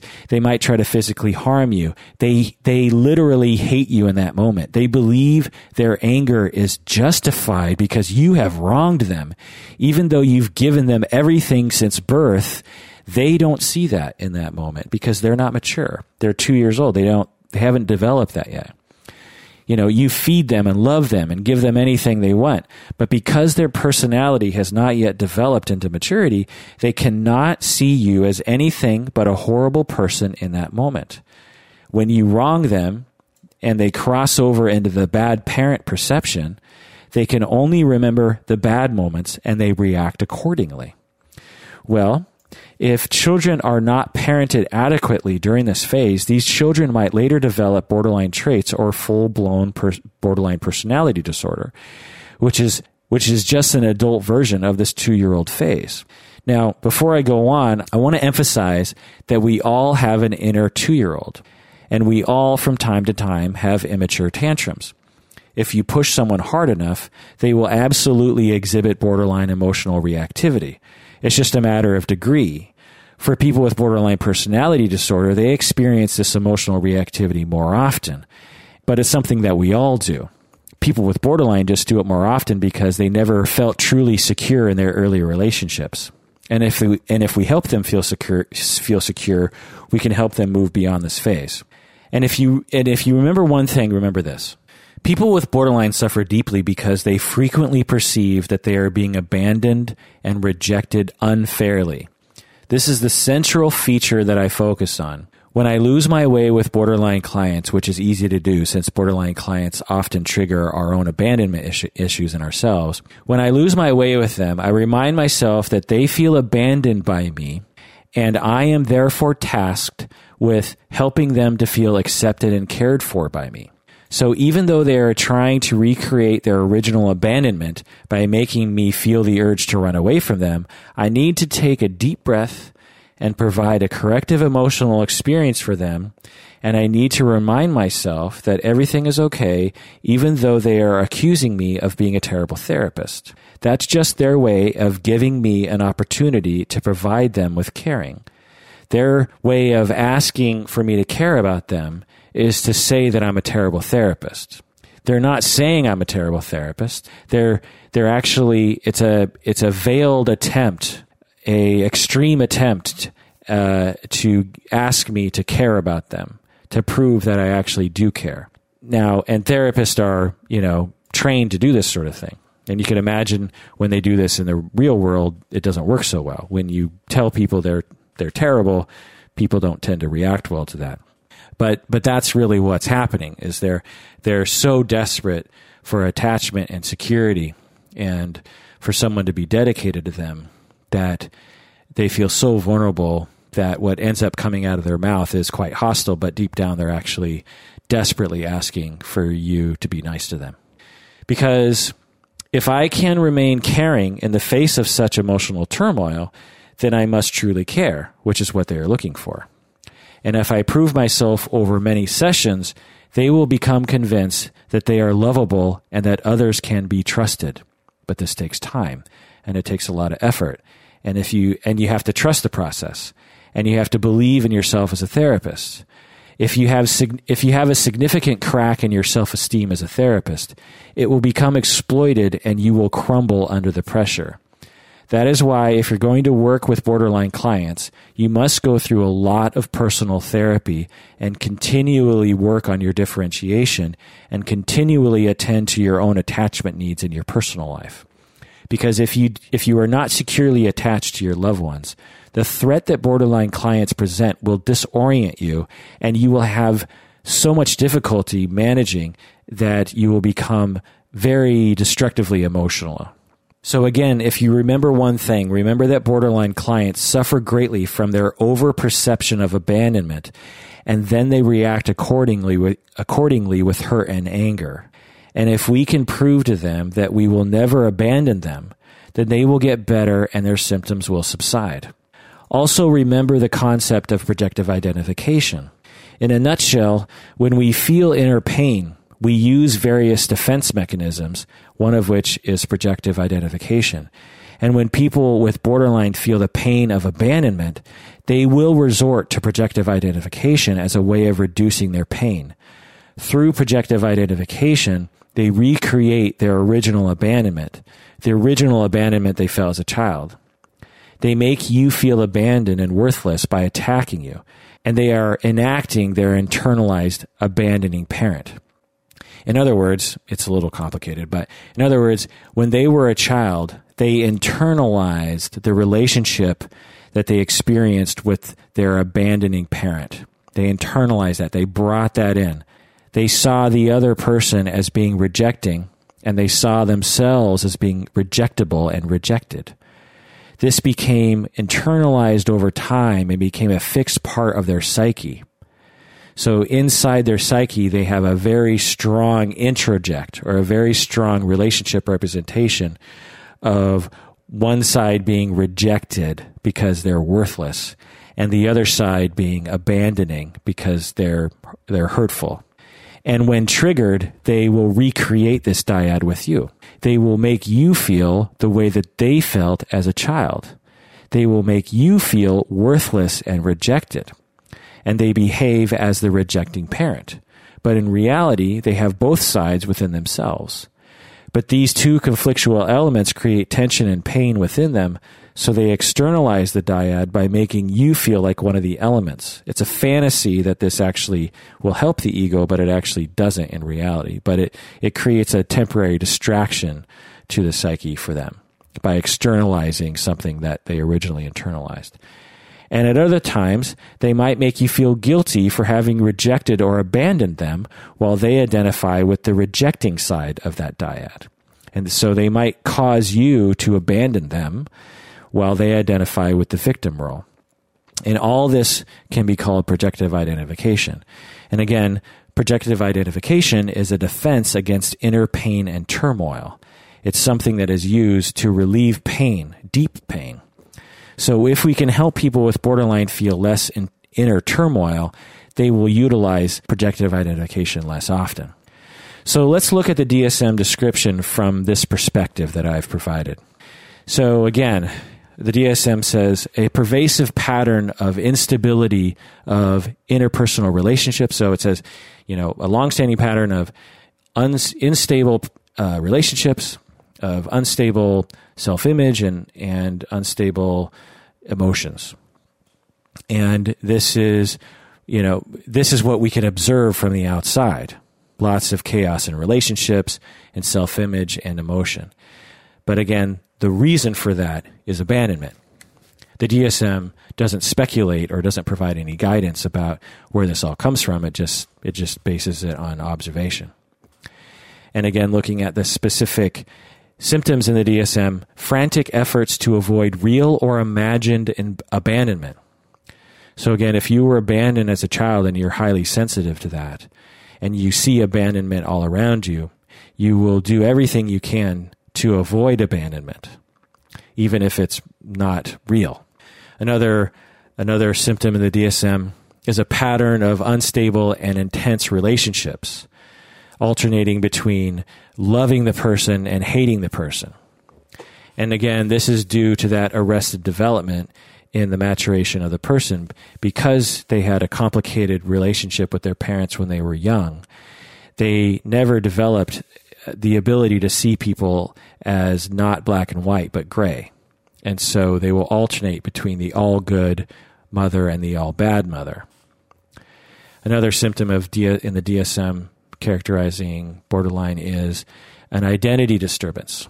So an unstable self-image. We've gone over that. It also identifies that they're impulsive in the DSM.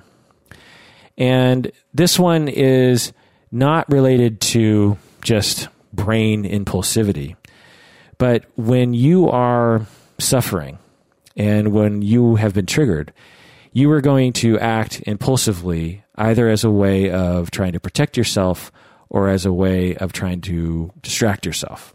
So the impulsivity is not because they're just inherently impulsive. They're impulsive because they're suffering. It all comes from that suffering of feeling abandoned by people.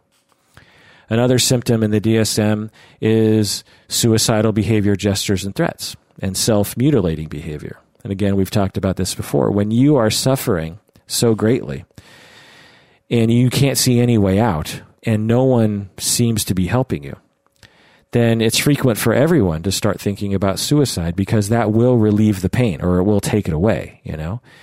And self-mutilating behavior is a process by which you cut and then it releases certain chemicals in the brain that actually numb your pain. So if you're feeling emotional pain and you give yourself physical pain, then it'll signal the brain that you need to give you a pain relief, and that pain relief will take away the physical pain and the emotional pain.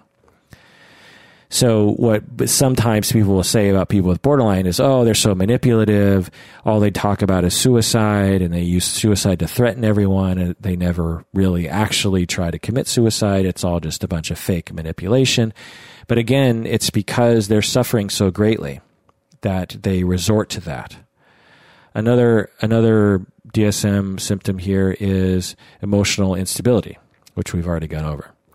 Chronic feelings of emptiness and intense anger. And again, the intense anger is due to the overperception of abandonment. And then the last here is paranoid ideation, which we've gone over, and dissociative symptoms. Okay, so I hope that I've provided some understanding of borderline. We've talked about the history. We've talked about how to see it, how to understand borderline. The third thing I want to talk about is how to treat borderline. Many people in my field actually think that you can't treat borderline. This is a highly ignorant statement, and it's ignorant of the empirical research. In actuality, there are a number of different psychodynamic treatment models that have been shown to be effective with borderline. However, it should be said that classical psychoanalysis is not likely to work, according to empirical evidence. And purely supportive therapy is also not likely to work. So if you're just purely supportive of the client, that's not an effective strategy. And again, classical psychoanalysis will also tend not to work. But research has found that when borderline patients are treated effectively, they can show significant change within just 1 year. So even though many clinicians are saying it's useless to work with borderline people, according to the research, when they're treated effectively, they can show significant change within just a year. Research has also found that patients with borderline personality disorder have a better prognosis than many patients with mood disorders like depression and bipolar. So again, no one would say, oh, that person's depressed, he's hopeless. They would say, oh, he's depressed, we need to get him into therapy, we need to get him medication, we need to get him into a group, we need to da-da-da-da. We have hope that we can help this person with depression or bipolar. We have hope, get him to a therapist. And if you have borderline, same thing. And there's some research that has found that therapy actually is more effective for borderline than it is for depression, which I can actually say empirically or anecdotally for myself is somewhat true. Depression can be quite tenacious. Borderline can as well, but it's certainly not a lost cause by any means. Research has also found that in order for treatment to be effective, it must be long-term over a number of years, and I have found this as well. that you can't do short-term borderline treatment. It has to be long-term, and meaning over a number of years. Also, research has found that good supervision is critical. The supervision needs to be structured and ongoing, and the supervisor needs to understand borderline personality disorder very well. So again, research has found that patients can get better, that they can often improve faster than mood disorders, that it needs to be over a number of years, the treatment, and there needs to be good supervision. Regarding treatment specifics, research has found that all effective treatments of borderline personality disorder had the following 8 characteristics. So, effective treatments of borderline are well structured. The treatments devote considerable effort to enhancing compliance. Number 3, they have a clear focus. Number 4, they're theoretically coherent to both therapist and client. Number 5, they're relatively long-term. Number 6, they encourage powerful attachment between therapist and client. Number 7, the therapist takes an active role. Number 8, they are well integrated with other services. So let's go over this again. So number 1, good borderline treatment is well structured. This essentially has to do with the frame of therapy. You can't be all loosey-goosey with the frame. Well-structured therapies tend to have regular appointments, say every week, and they tend to happen at the same time every week. And they tend to look the same. They're in the same office. The therapist is very dedicated to providing stability to that time, that the therapist doesn't introduce a whole bunch of new things to it. Some clients might want that and benefit from that. Borderline clients need stability, so it needs to be very well structured. And the second thing that effective borderline treatments involve is that they devote considerable effort to enhancing compliance, meaning that a lot of effort is put forth by the therapist to help the client to be compliant with the therapy, meaning that the therapist spends a lot of time trying to help the client to dedicate themselves to the process. So, because if you don't do that, many borderline clients, once they're triggered by abandonment, which they will be eventually, if not very quickly, they'll stop coming to therapy, or they'll futz around with appointments or something. And so the therapy needs to spend a lot of time helping the client to dedicate themselves to the process. So well-structured, considerable effort on enhancing compliance. And number 3 is having a clear focus. So the therapist and the client have to have an agreed, very clear focus. There's something that they're focusing on. It's not just every session is about a random exploration. It has to have a clear focus. Number 4, that the therapy is theoretically coherent to both therapist and client. In other words, the client and the therapist have to basically understand what is happening in therapy, and that they both have to understand that it's the right thing, and that they agree to it. And that's a subtle thing, but that's an important element. Another thing, number 5, it's relatively long-term, as I was talking about before. Effective borderline treatments tend to be long-term, over a number of years. Number 6, that the effective borderline treatments encourage powerful attachment between the therapist and the client. And this seems quite obvious to me, that if it's going to be a corrective emotional experience for the client has to be quite attached to the therapist, and the therapist has to be quite involved in that. The therapist can't be a standoffish person. The therapist has to be emotionally close to the client. And this has to do with the 7th factor here, is the therapist takes an active role. There are different levels of activity a therapist can take. A therapist could be quite inactive, mainly a listener and mainly reflective. A client is getting riled up, and the therapist just sits there like a blank slate. That's very inactive as a therapist. But in order for you to be an effective therapist for borderline, you have to take an active role. You have to get into the mix of things. You have to be close with the client. And the last factor here that is common to effective treatments of borderline is the eighth thing, which is being well integrated with other services. In other words, you're collaborating well with their doctor and their psychiatrist and their caseworker or whomever is involved.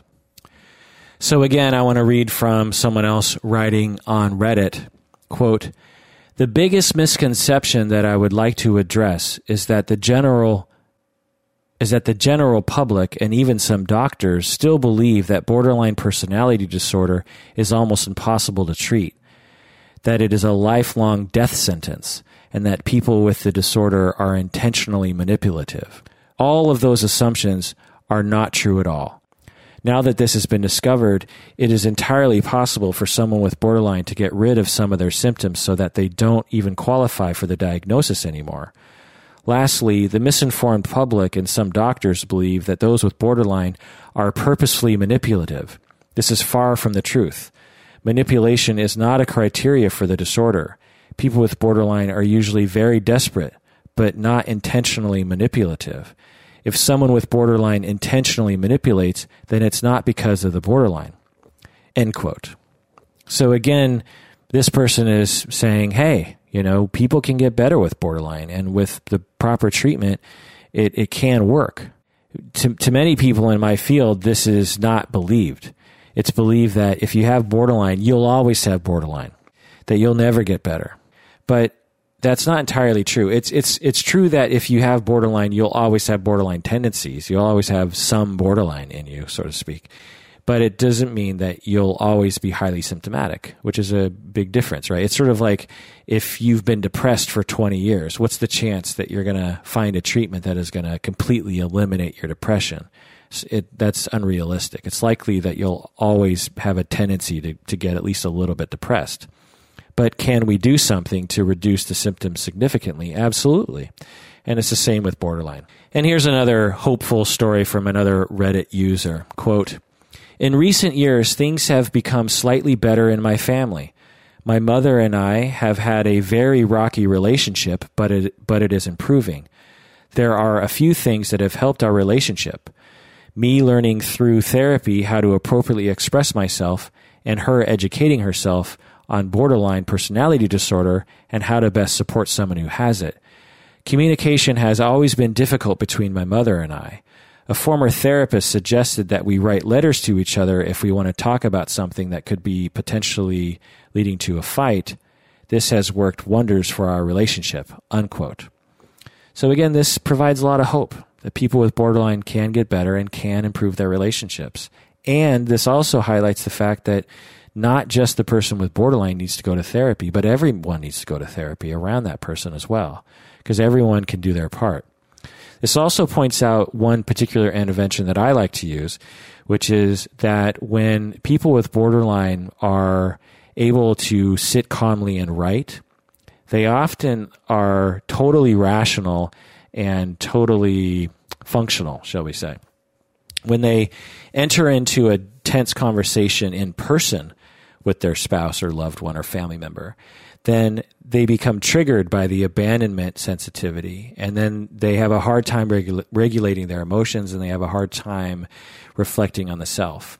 But when they're not actually in the vicinity of that person, and they can truly think about what they want to say, sometimes their writing can actually be quite differentiated and quite healthy. It's not always the case, for sure. There are people with borderline that can become quite problematic even over email or something. But some people, if they're trying to work on things, a good in-between measure, but a good way to sort of ramp up to better in-person communication is to start with written communication first, to see if you can try to effectively communicate in that way. Plus, you can repair a lot of relationships that way. And really, everyone does this, right? You are in a fight with someone and you feel bad about what you did, and then later on you send them an email or you send them a text and you apologize, because it might be easier to send that email or send that text because they're not in the room with you and they're not triggering you. So something that Cohen and Sherwood wrote in 1991, They had an entire book. I mentioned it earlier. Let's see, it's on my shelf right there. What does it say? Becoming a Constant Object in Psychotherapy with the Borderline Patient. So in that book, they have a main recommendation, and that is to stand still as a therapist. I really agree with this. Their point is, don't try to do something because not much can be done in the short run with a borderline client. They make the analogy that it's analogous to being with someone who is seriously ill. You can't fix them. If someone says that they have cancer or something and they're in the hospital, there's no sense running around trying to fix them because you can't do anything about it. Well, the same is true with someone who has borderline. When they come to see you for the first few weeks or first few months, they might appear as though they're in crisis. And so that engages the therapist's urge to start running around trying to help. But it's actually very important to slow down and to be patient and to not get triggered in that way. To just stand still is what they say as a therapist. Be quiet and don't work so hard. And don't get it too attached to what's happening week to week, because the patient might not actually get better at first. It takes a while. They recommend to reflect empathically what the patient is feeling in that moment. So this is not only empathic, it feels good to receive that from a therapist, but it also helps the client to develop a sense of self. By telling the client what they're feeling, you're actually helping the client to develop a sense of self. You do the same with 2-year-olds. The 2-year-old is having a tantrum about not wanting to go to bed, and you say, a good parenting reflection is to say, "Oh, you're very sad that you have to go to bed. I know it's very frustrating. I understand that." When you do that for a child, you help them to reflect on themselves, and you also help them by telling them that you see what they are going through, that you know what they're going through. So as a therapist with a borderline client, particularly in the beginning, you want to stick to a lot of empathic reflections. You also want to show a persistent curiosity in their life. So you want to stay curious to what's happening for them, curious about their experience. Again, not only does that feel good, but it also helps them to reflect on themselves. You also want to demonstrate awareness of their difficulties. This is extremely important for people with borderline. It's important for everyone, but very important for people with borderline. People with borderline will often come into therapy complaining a lot about other people or just complaining about life. And it's easy for a therapist to get overwhelmed and to have countertransference of rejection, because through projective identification, as a therapist, you're going to start feeling that because they're inducing you to feel that way. You'll hear some people who have I hear this in novice therapists a lot. They'll say, "Oh, I have this client and all she does is complain, and she's so negative, and it's just driving me crazy." And if we discover through some investigation that it's possible that the person has borderline, I slow the client or the therapist down, and I say, just stay aware of their difficulties. Stop giving into the countertransference, and become empathic, become curious, and notice their suffering. Notice what they're going through. Notice that their life is difficult. Now, you as an outsider might say to yourself, "Boy, this person is so negative. Why are they always negative all the time? I need to help this person to not be so negative." But that actually will trigger the client. If you criticize them on how negative they are, it'll feel like an extreme rejection by them, and that's not a good idea to go with that. So again, you just want to stand still, be empathic, be curious, and demonstrate that you're aware of their difficulties. Have faith in the process. Create an atmosphere of caring without the implicit demand that it be reciprocated. That's an important thing. It's like you don't want to demand that the client reciprocate and take care of you. In the same way that a 2-year-old, you wouldn't demand that the 2-year-old validate your feelings. You want to care for the 2-year-old and not put any demands on the 2-year-old. And Cohen and Sherwood also say that you should provide a dependable attachment. And we've talked about that before. It's a corrective experience. To be a dependable attachment will help them therapeutically. All right, so what's my model? After going over the history and going over how we understand it and providing you some stories and also providing you the research, what's my model? Well, the first thing you need to do to be a good therapist for borderline is to be aware of the disorder. You need to know borderline personality disorder. You need to know projective identification. You need to have a very firm grasp on the disorder itself. And that is done through reading, supervision, consultation. But really, the most important thing is you have to experience people with borderline. You can read all you want, but until you actually experience someone with borderline and then read the readings, that's when the real learning begins.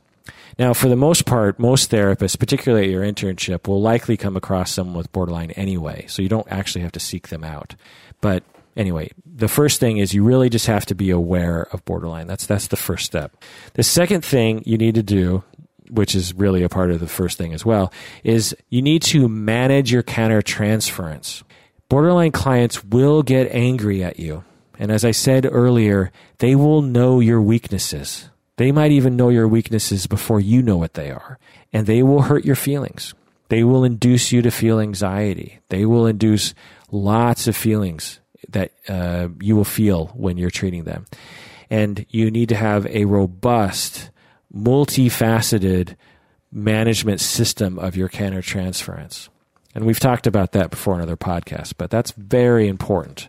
Otherwise, you will crumble, you will suffer, you will get burnt out, and the client will suffer. You'll react against the client. You'll reject them. So again, 1, be aware of borderline. 2, have a management of countertransference. And 3, you need to build the relationship with the client. Everything builds upon the foundation of the relationship. And it could take a lot of time. You need to be empathic and curious. And you need to ask the client for feedback. How am I doing? How did you receive that?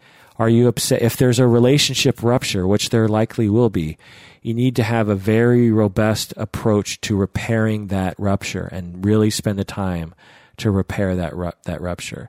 You need to have positive regard. You need to have all those relationship goodies in order to build a relationship. It's very important. 4, you need to not push too fast or they will hate you and you'll have a difficult clinical moment. So this is a key thing. As soon as I detect that someone might have borderline traits, I instantly slow down. With clients that don't have borderline traits, I tend to move at a particular pace, meaning that when something comes up, I'll confront them. If someone doesn't seem to have borderline in the first session, and they say something like, "Oh, my teenager, he got 1 F last year, and oh my God, it just destroyed me." If I don't detect a characterological issue, I'll say to the father, "Hey, it sounds like you're being a little tough on him. Is it possible that you have some high expectations there?" And if the father has a good sense of self and we have at least somewhat of a relationship, then my guess is the father will be able to handle that kind of confrontation. And although there might be a minor fight, the client will likely say, "Yeah, well, maybe I'm being a little hard. I don't know." So I can drop something like that in there fairly early without having it destroy the therapy.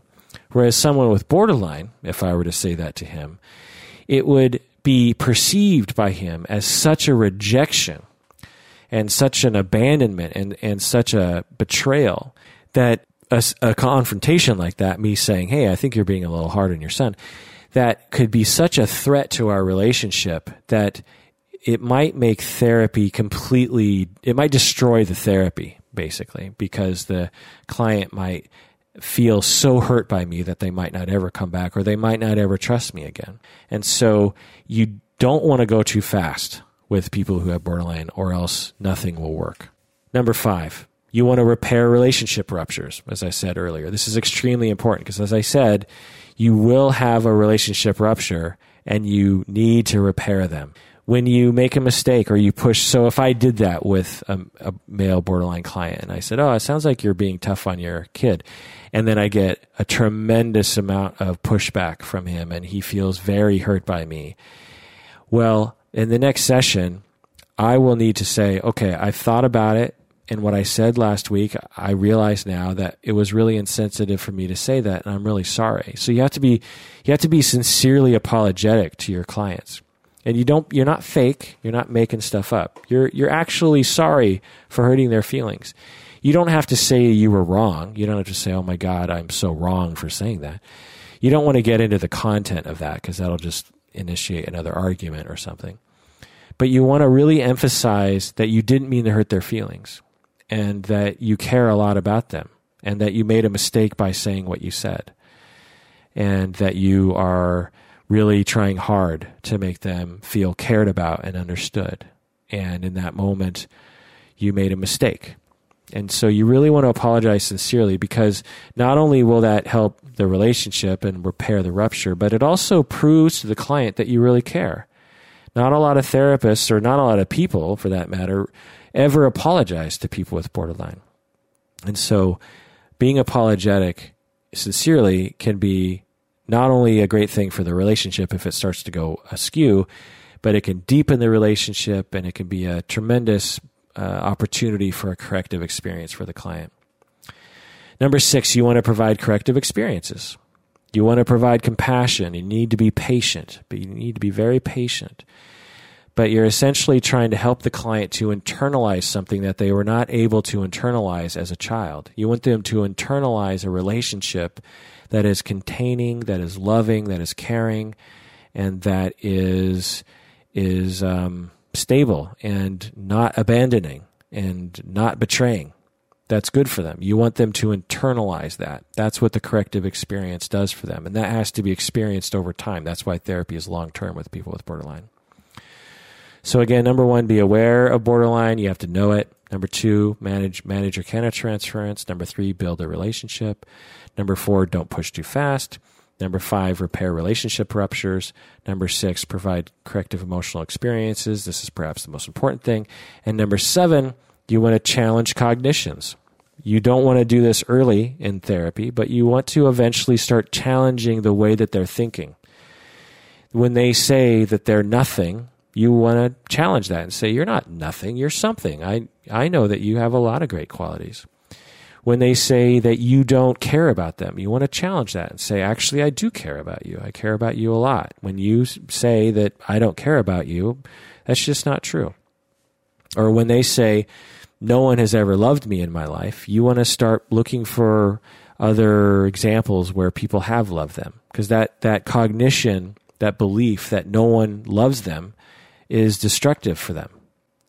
When they come into therapy, again, once the relationship is very strong, and this could take literally a couple years to develop, but once the relationship is strong and the client comes into therapy and says something about someone at work, they say, oh my God, so you wouldn't believe what someone did at work. And you say, okay, well, tell me what happened. And then from the outside, you're hearing the story and you're thinking that the client might have overreacted or might have created the situation somewhat themselves. You might want to start challenging that. You might want to start helping them to understand how their perceptions might not always be accurate. This is the key. When you are working with people with borderline, or as a friend or as a professional, one of the key features that people will say is they will say, they see everything so negatively. Everything is so negative to them.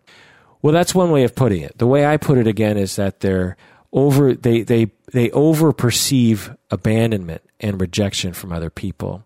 And because they over-perceive abandonment, then that leads to them seeing things very negatively. And so a key component of them recovering is helping them very, very slowly at their pace, helping them understand that just because they feel hurt and abandoned does not mean that they're justified in having that feeling. And again, because clients are very sensitive to rejection, a therapist saying that to a client can actually feel like a rejection and therefore ruin the relationship, and then the client runs away from you. So you have to have a very strong relationship and you have to move very slowly with this. But once you have, it doesn't take 2 years all the time. It could take 2 sessions to develop enough rapport with a client. And I've done that too. I've known borderline traded clients who, after a few sessions, I can talk this way with them. And again, it has to do with helping them sift through their reactivity and helping them to understand that their feelings are not always representative of reality. This is something that non-borderline people generally understand. Not everybody for sure, but non-borderline clients generally understand that their reactions and their feelings are not always accurate. Through experience, again, as they reflect on themselves, they'll say, "Oh boy, last night when so-and-so did that, I felt like it was important to start screaming at them. And now when I look back on it, boy, do I regret screaming at that person. What was I thinking?" Okay, so they have the ability to look back on their behavior and their feelings and say, my feelings were not accurate. My feelings in that moment did not reflect the reality of the situation. I overreacted, is what non-borderline people will say. Well, people with borderline have a really hard time doing that, again, because they lack a sense of self, because they're very sensitive. And so they don't look back at themselves and say, I overreacted. They say, I always react according to what I should be reacting because it feels right to them. The same way that a 2-year-old doesn't look back on their past behavior and regret things because they can't reflect on things yet. And so we need to help clients with that. We need to help them reflect on themselves and try to evaluate whether or not their reactivity has evidence or whether it's reasonable or not. And this is a very difficult thing to develop, but it needs to be developed because that ability to reflect on yourself is a key component to well-being and to relationships. All right, that was number 7. Number 8, we need to help with emotions. We need to help with emotional awareness and emotional regulation. I won't go into the specifics on that, but I hope you know what I'm saying. Number 9, we need to help people make behavioral changes. We need to help them with helpful behavioral changes. Like if they're addicts, we need to help them to reduce their addiction because that's not going to help anything.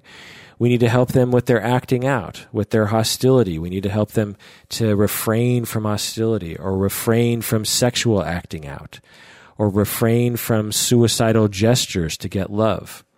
Instead, we want to help them direct their behavior towards trying to trust other people or speaking from their experience or finding other ways to soothe themselves. So we want to work on their behaviors. That's an important part of really any therapy.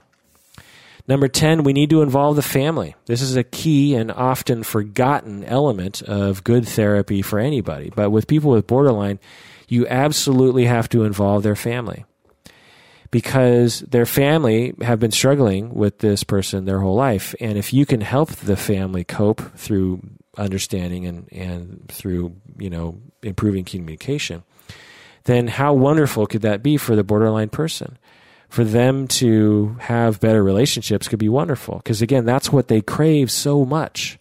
The borderline person is so desperate for closeness with their family that they resort to very strange things to get it. So if you can give them that security, then their symptoms will be reduced. And 11, the last thing is, as I mentioned earlier, you have to work collaboratively with other clinicians. Other clinicians will often misdiagnose people with borderline. They'll misdiagnose them with bipolar or antisocial or even anxiety. And they will often over-medicate the client. Someone that presents with a lot of suicidal ideation and self-mutilation and a lot of relationship problems and a lot of sadness, a lot of anger, you'll find that psychiatrists and other people will just throw a lot of medications at it.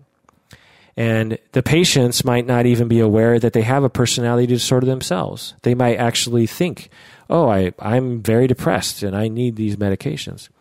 So they might seek help for the depression or anxiety, which are just symptoms of the borderline. Also, clinicians may be reluctant to diagnose someone with borderline because of the stigma.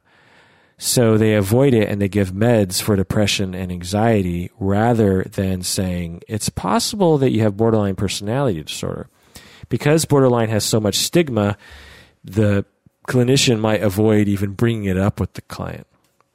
Also, patients with severe borderline personality disorder might experience significant transference with different clinicians. In other words, people with severe borderline might hate one clinician and love another clinician. And this can create a lot of anxiety for the clinicians who are trying to work together. And when clinicians are anxious, they might overprescribe as a way of pleasing the patient and trying to get the patient out the door. Also, some borderline personality disorder patients present with a lot of suicidal ideation and behavior, and this can freak out clinicians, which can result in overprescription of medications. So this is something that I've seen a lot, is just massive amounts of medications for people with borderline. And it's not necessarily a bad thing, but it often, the side effects often are not helpful to the treatment. So if you first start working with someone who has borderline, you want to start working collaboratively, slowly over time, trying to really figure out if all those medications are actually helpful. So again, to review my model here: 1, awareness of borderline. 2, manage your countertransference. 3, build a relationship. 4, don't go too fast. 5, repair relationship ruptures because they will happen. 6, provide corrective emotional experiences. This is the key. This is the most important thing. 7, you want to challenge unhelpful cognitions. 8, you want to help with emotional regulation. 9, you want to provide behavioral changes. You want to start working on their behaviors. 10, you want to involve the family.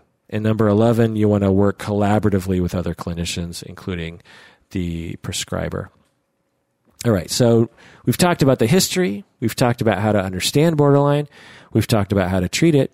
The last thing I want to talk about here is how to deal with someone with borderline in your personal life.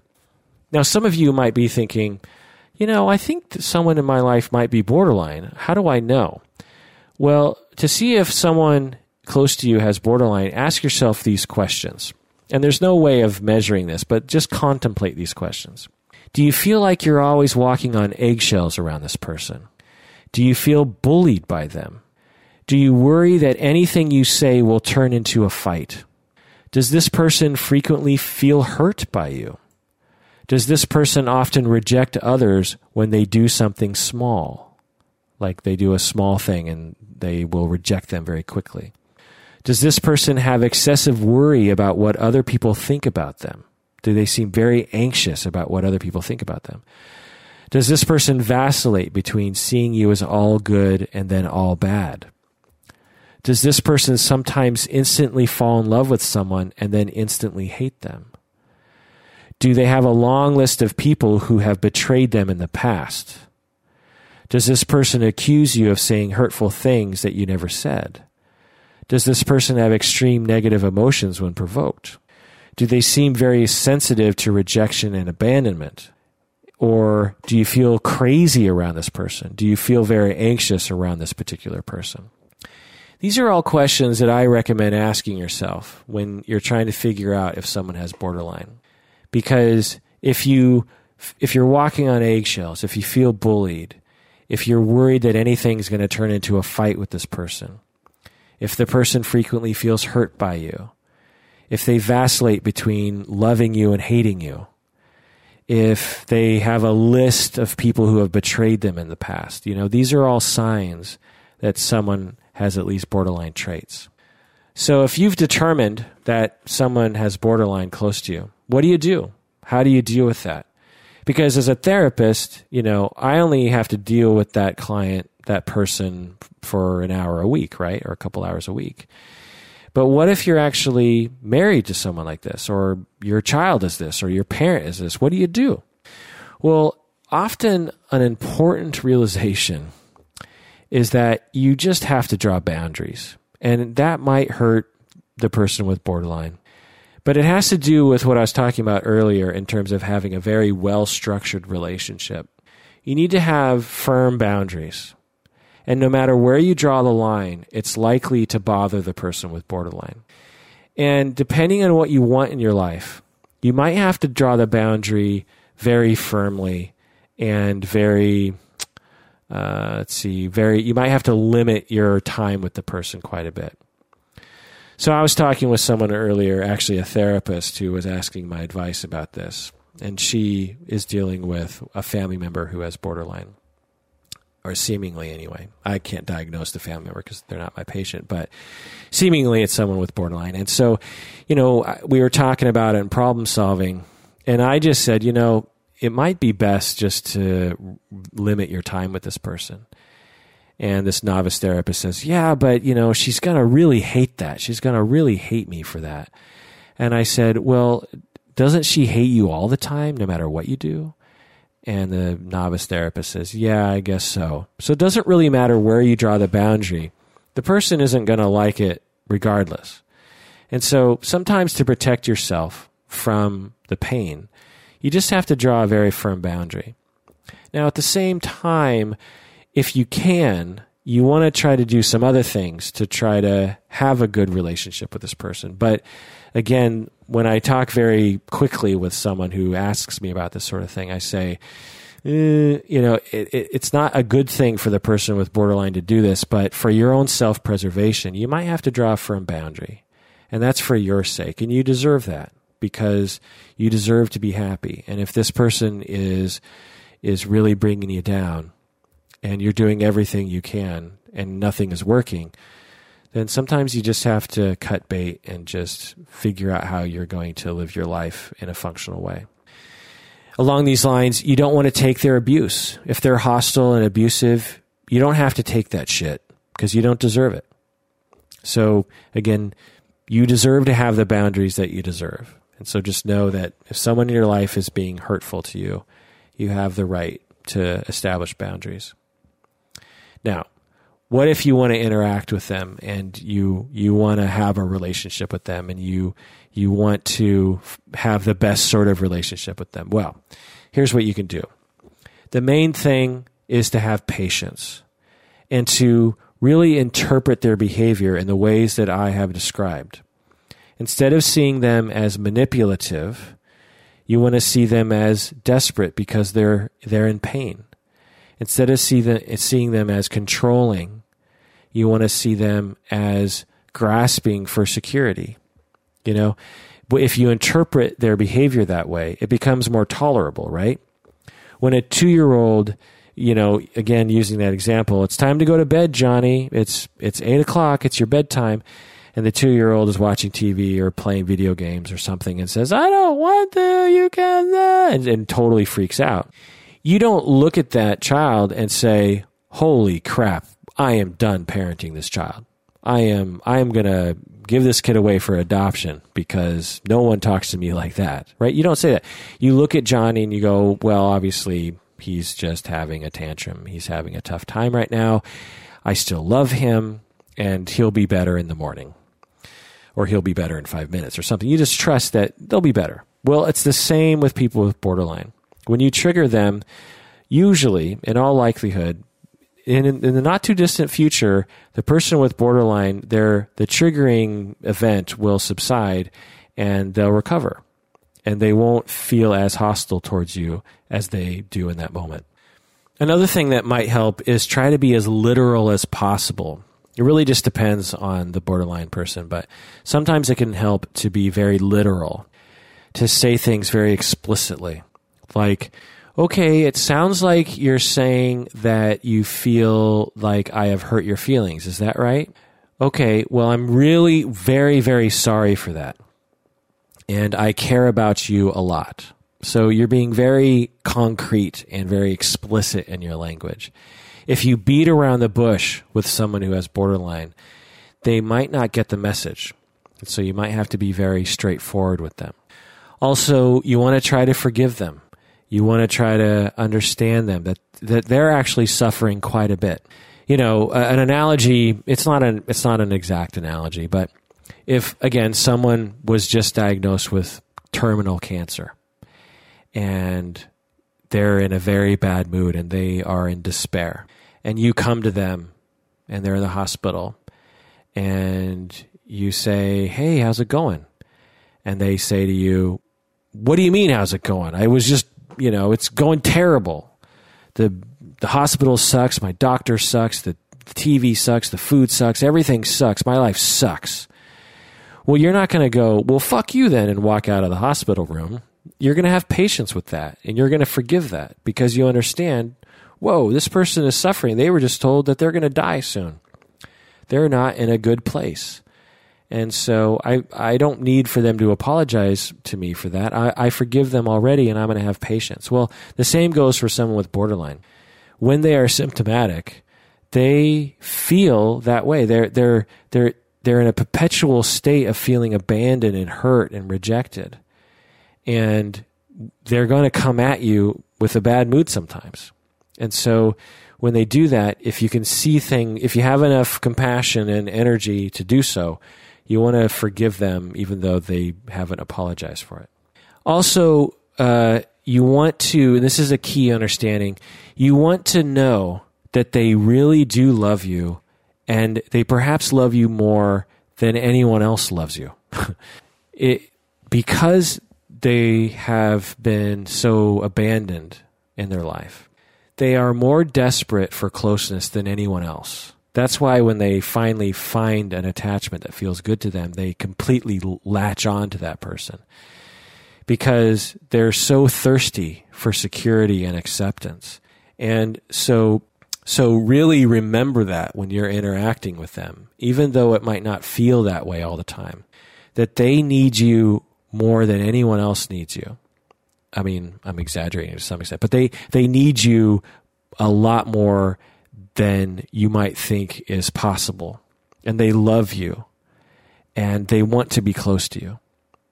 And the nice things you say to them, they drink it up more than other people. When you give them a compliment, they take that in so much more than other people. Again, because they were neglected in this way as children, and they need that stuff.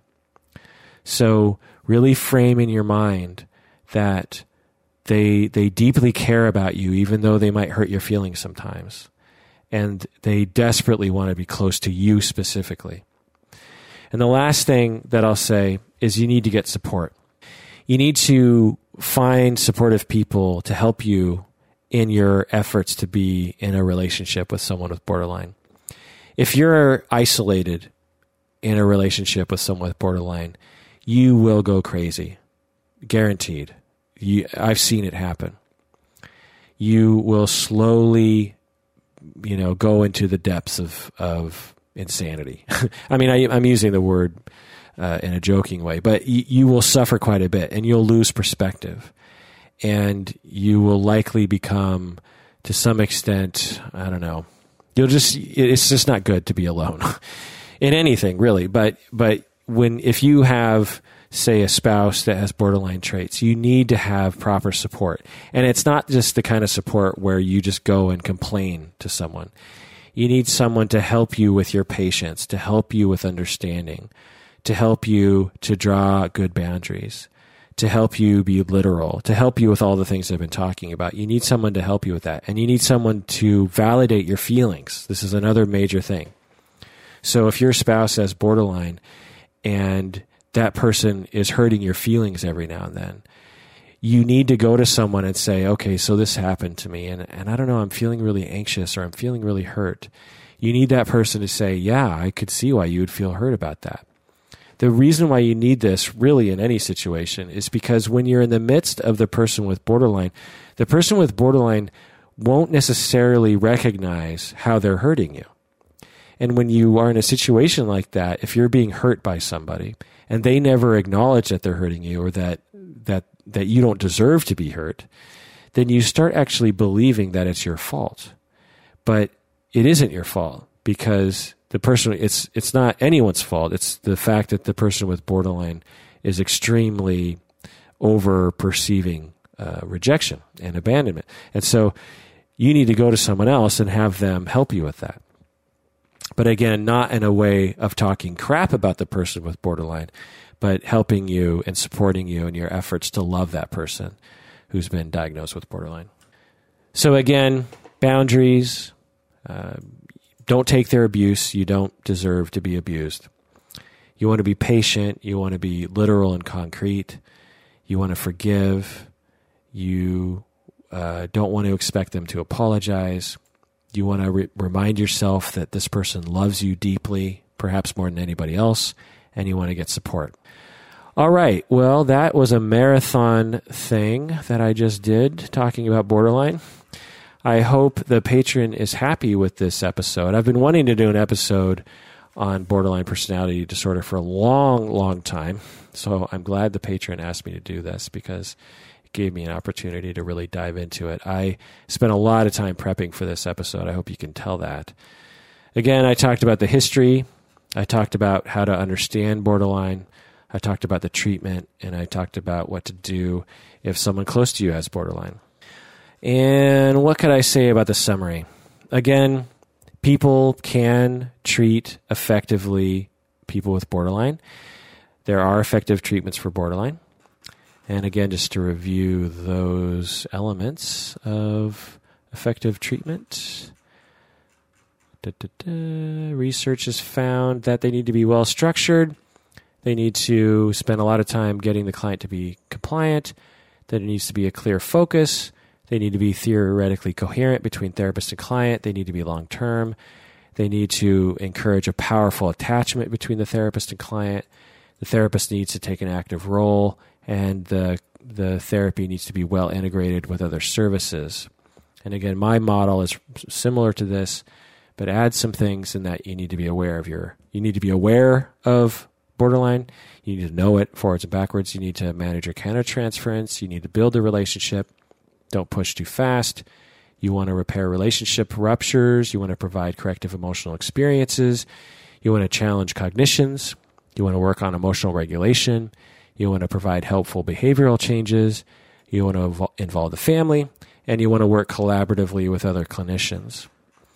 And let's see, how can I sum up the understanding of borderline again?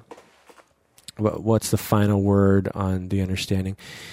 Again, as I've said in multiple different ways, multiple different times in this podcast episode, the key understanding to borderline is the feeling of abandonment that they feel.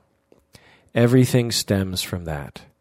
If you understand that a person with borderline is frequently and perhaps perpetually feeling abandoned by people close to them, truly abandoned and betrayed, if you understand that, then it usually explains all of the rest of their reactivity and their behavior.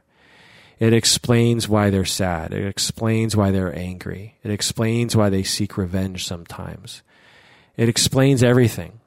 That's the key. You have to understand that they feel abandoned. And it's not that they're making it up. And it's not their fault that they feel abandoned. It's because of early childhood difficulties, or perhaps a genetic issue too.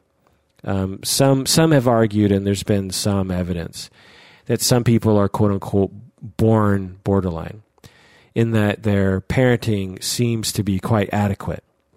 But for some reason, their biology or God knows what, or perhaps they were traumatized, raped at the age of 8 or something, that borderline developed in relation to that betrayal.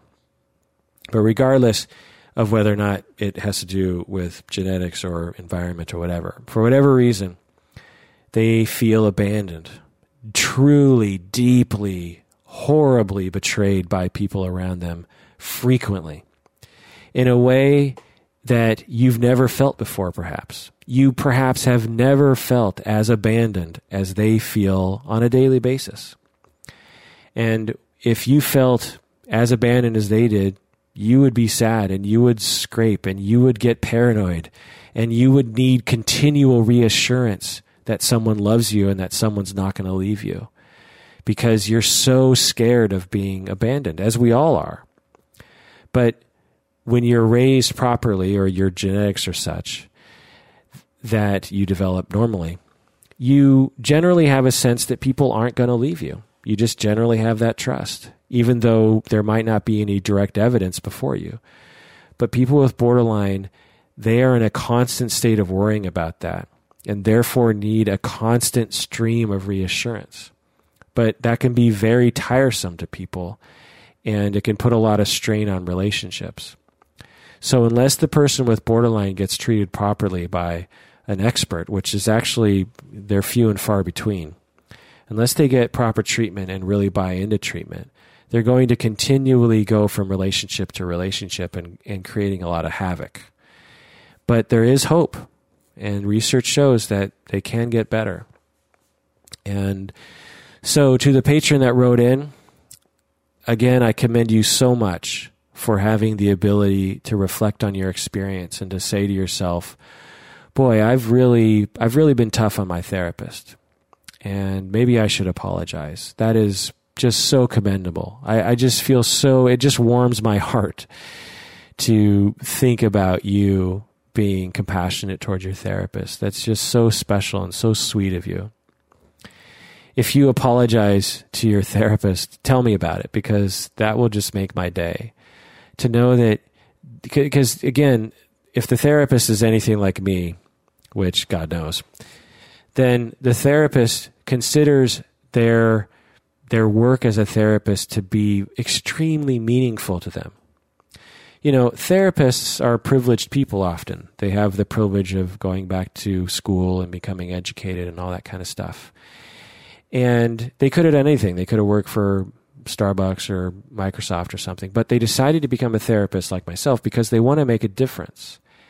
And how wonderful could it be if they knew they made a difference in a patient's life, and particularly someone with borderlines, particularly someone who's suffering so much. And I think I said this in another podcast where I was talking about someone with borderline that I was treating, and she wrote to me. She wrote a letter to me toward the end of our treatment, and she thanked me very, very sweetly for all of the work that I did with her.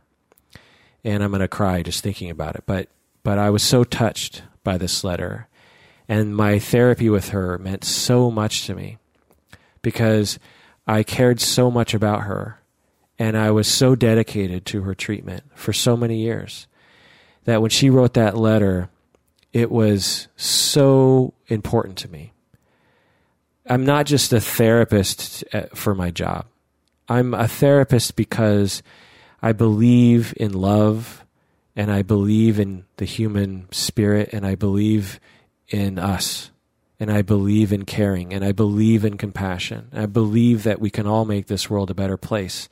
And this letter was concrete evidence of that all of my effort and all of my student loans and all of the times that I was dealing with countertransference and all the struggles, it all was worth it. And so you, patron, you are contemplating thanking your therapist, or you're contemplating apologizing, or you're contemplating being direct in that way. I encourage you to do that greatly. I encourage you to do that because, again, if he's anything like me, he'll love it, and it'll really be important to him. And again, that might deepen your relationship and even make your experiences with him even more corrective for you.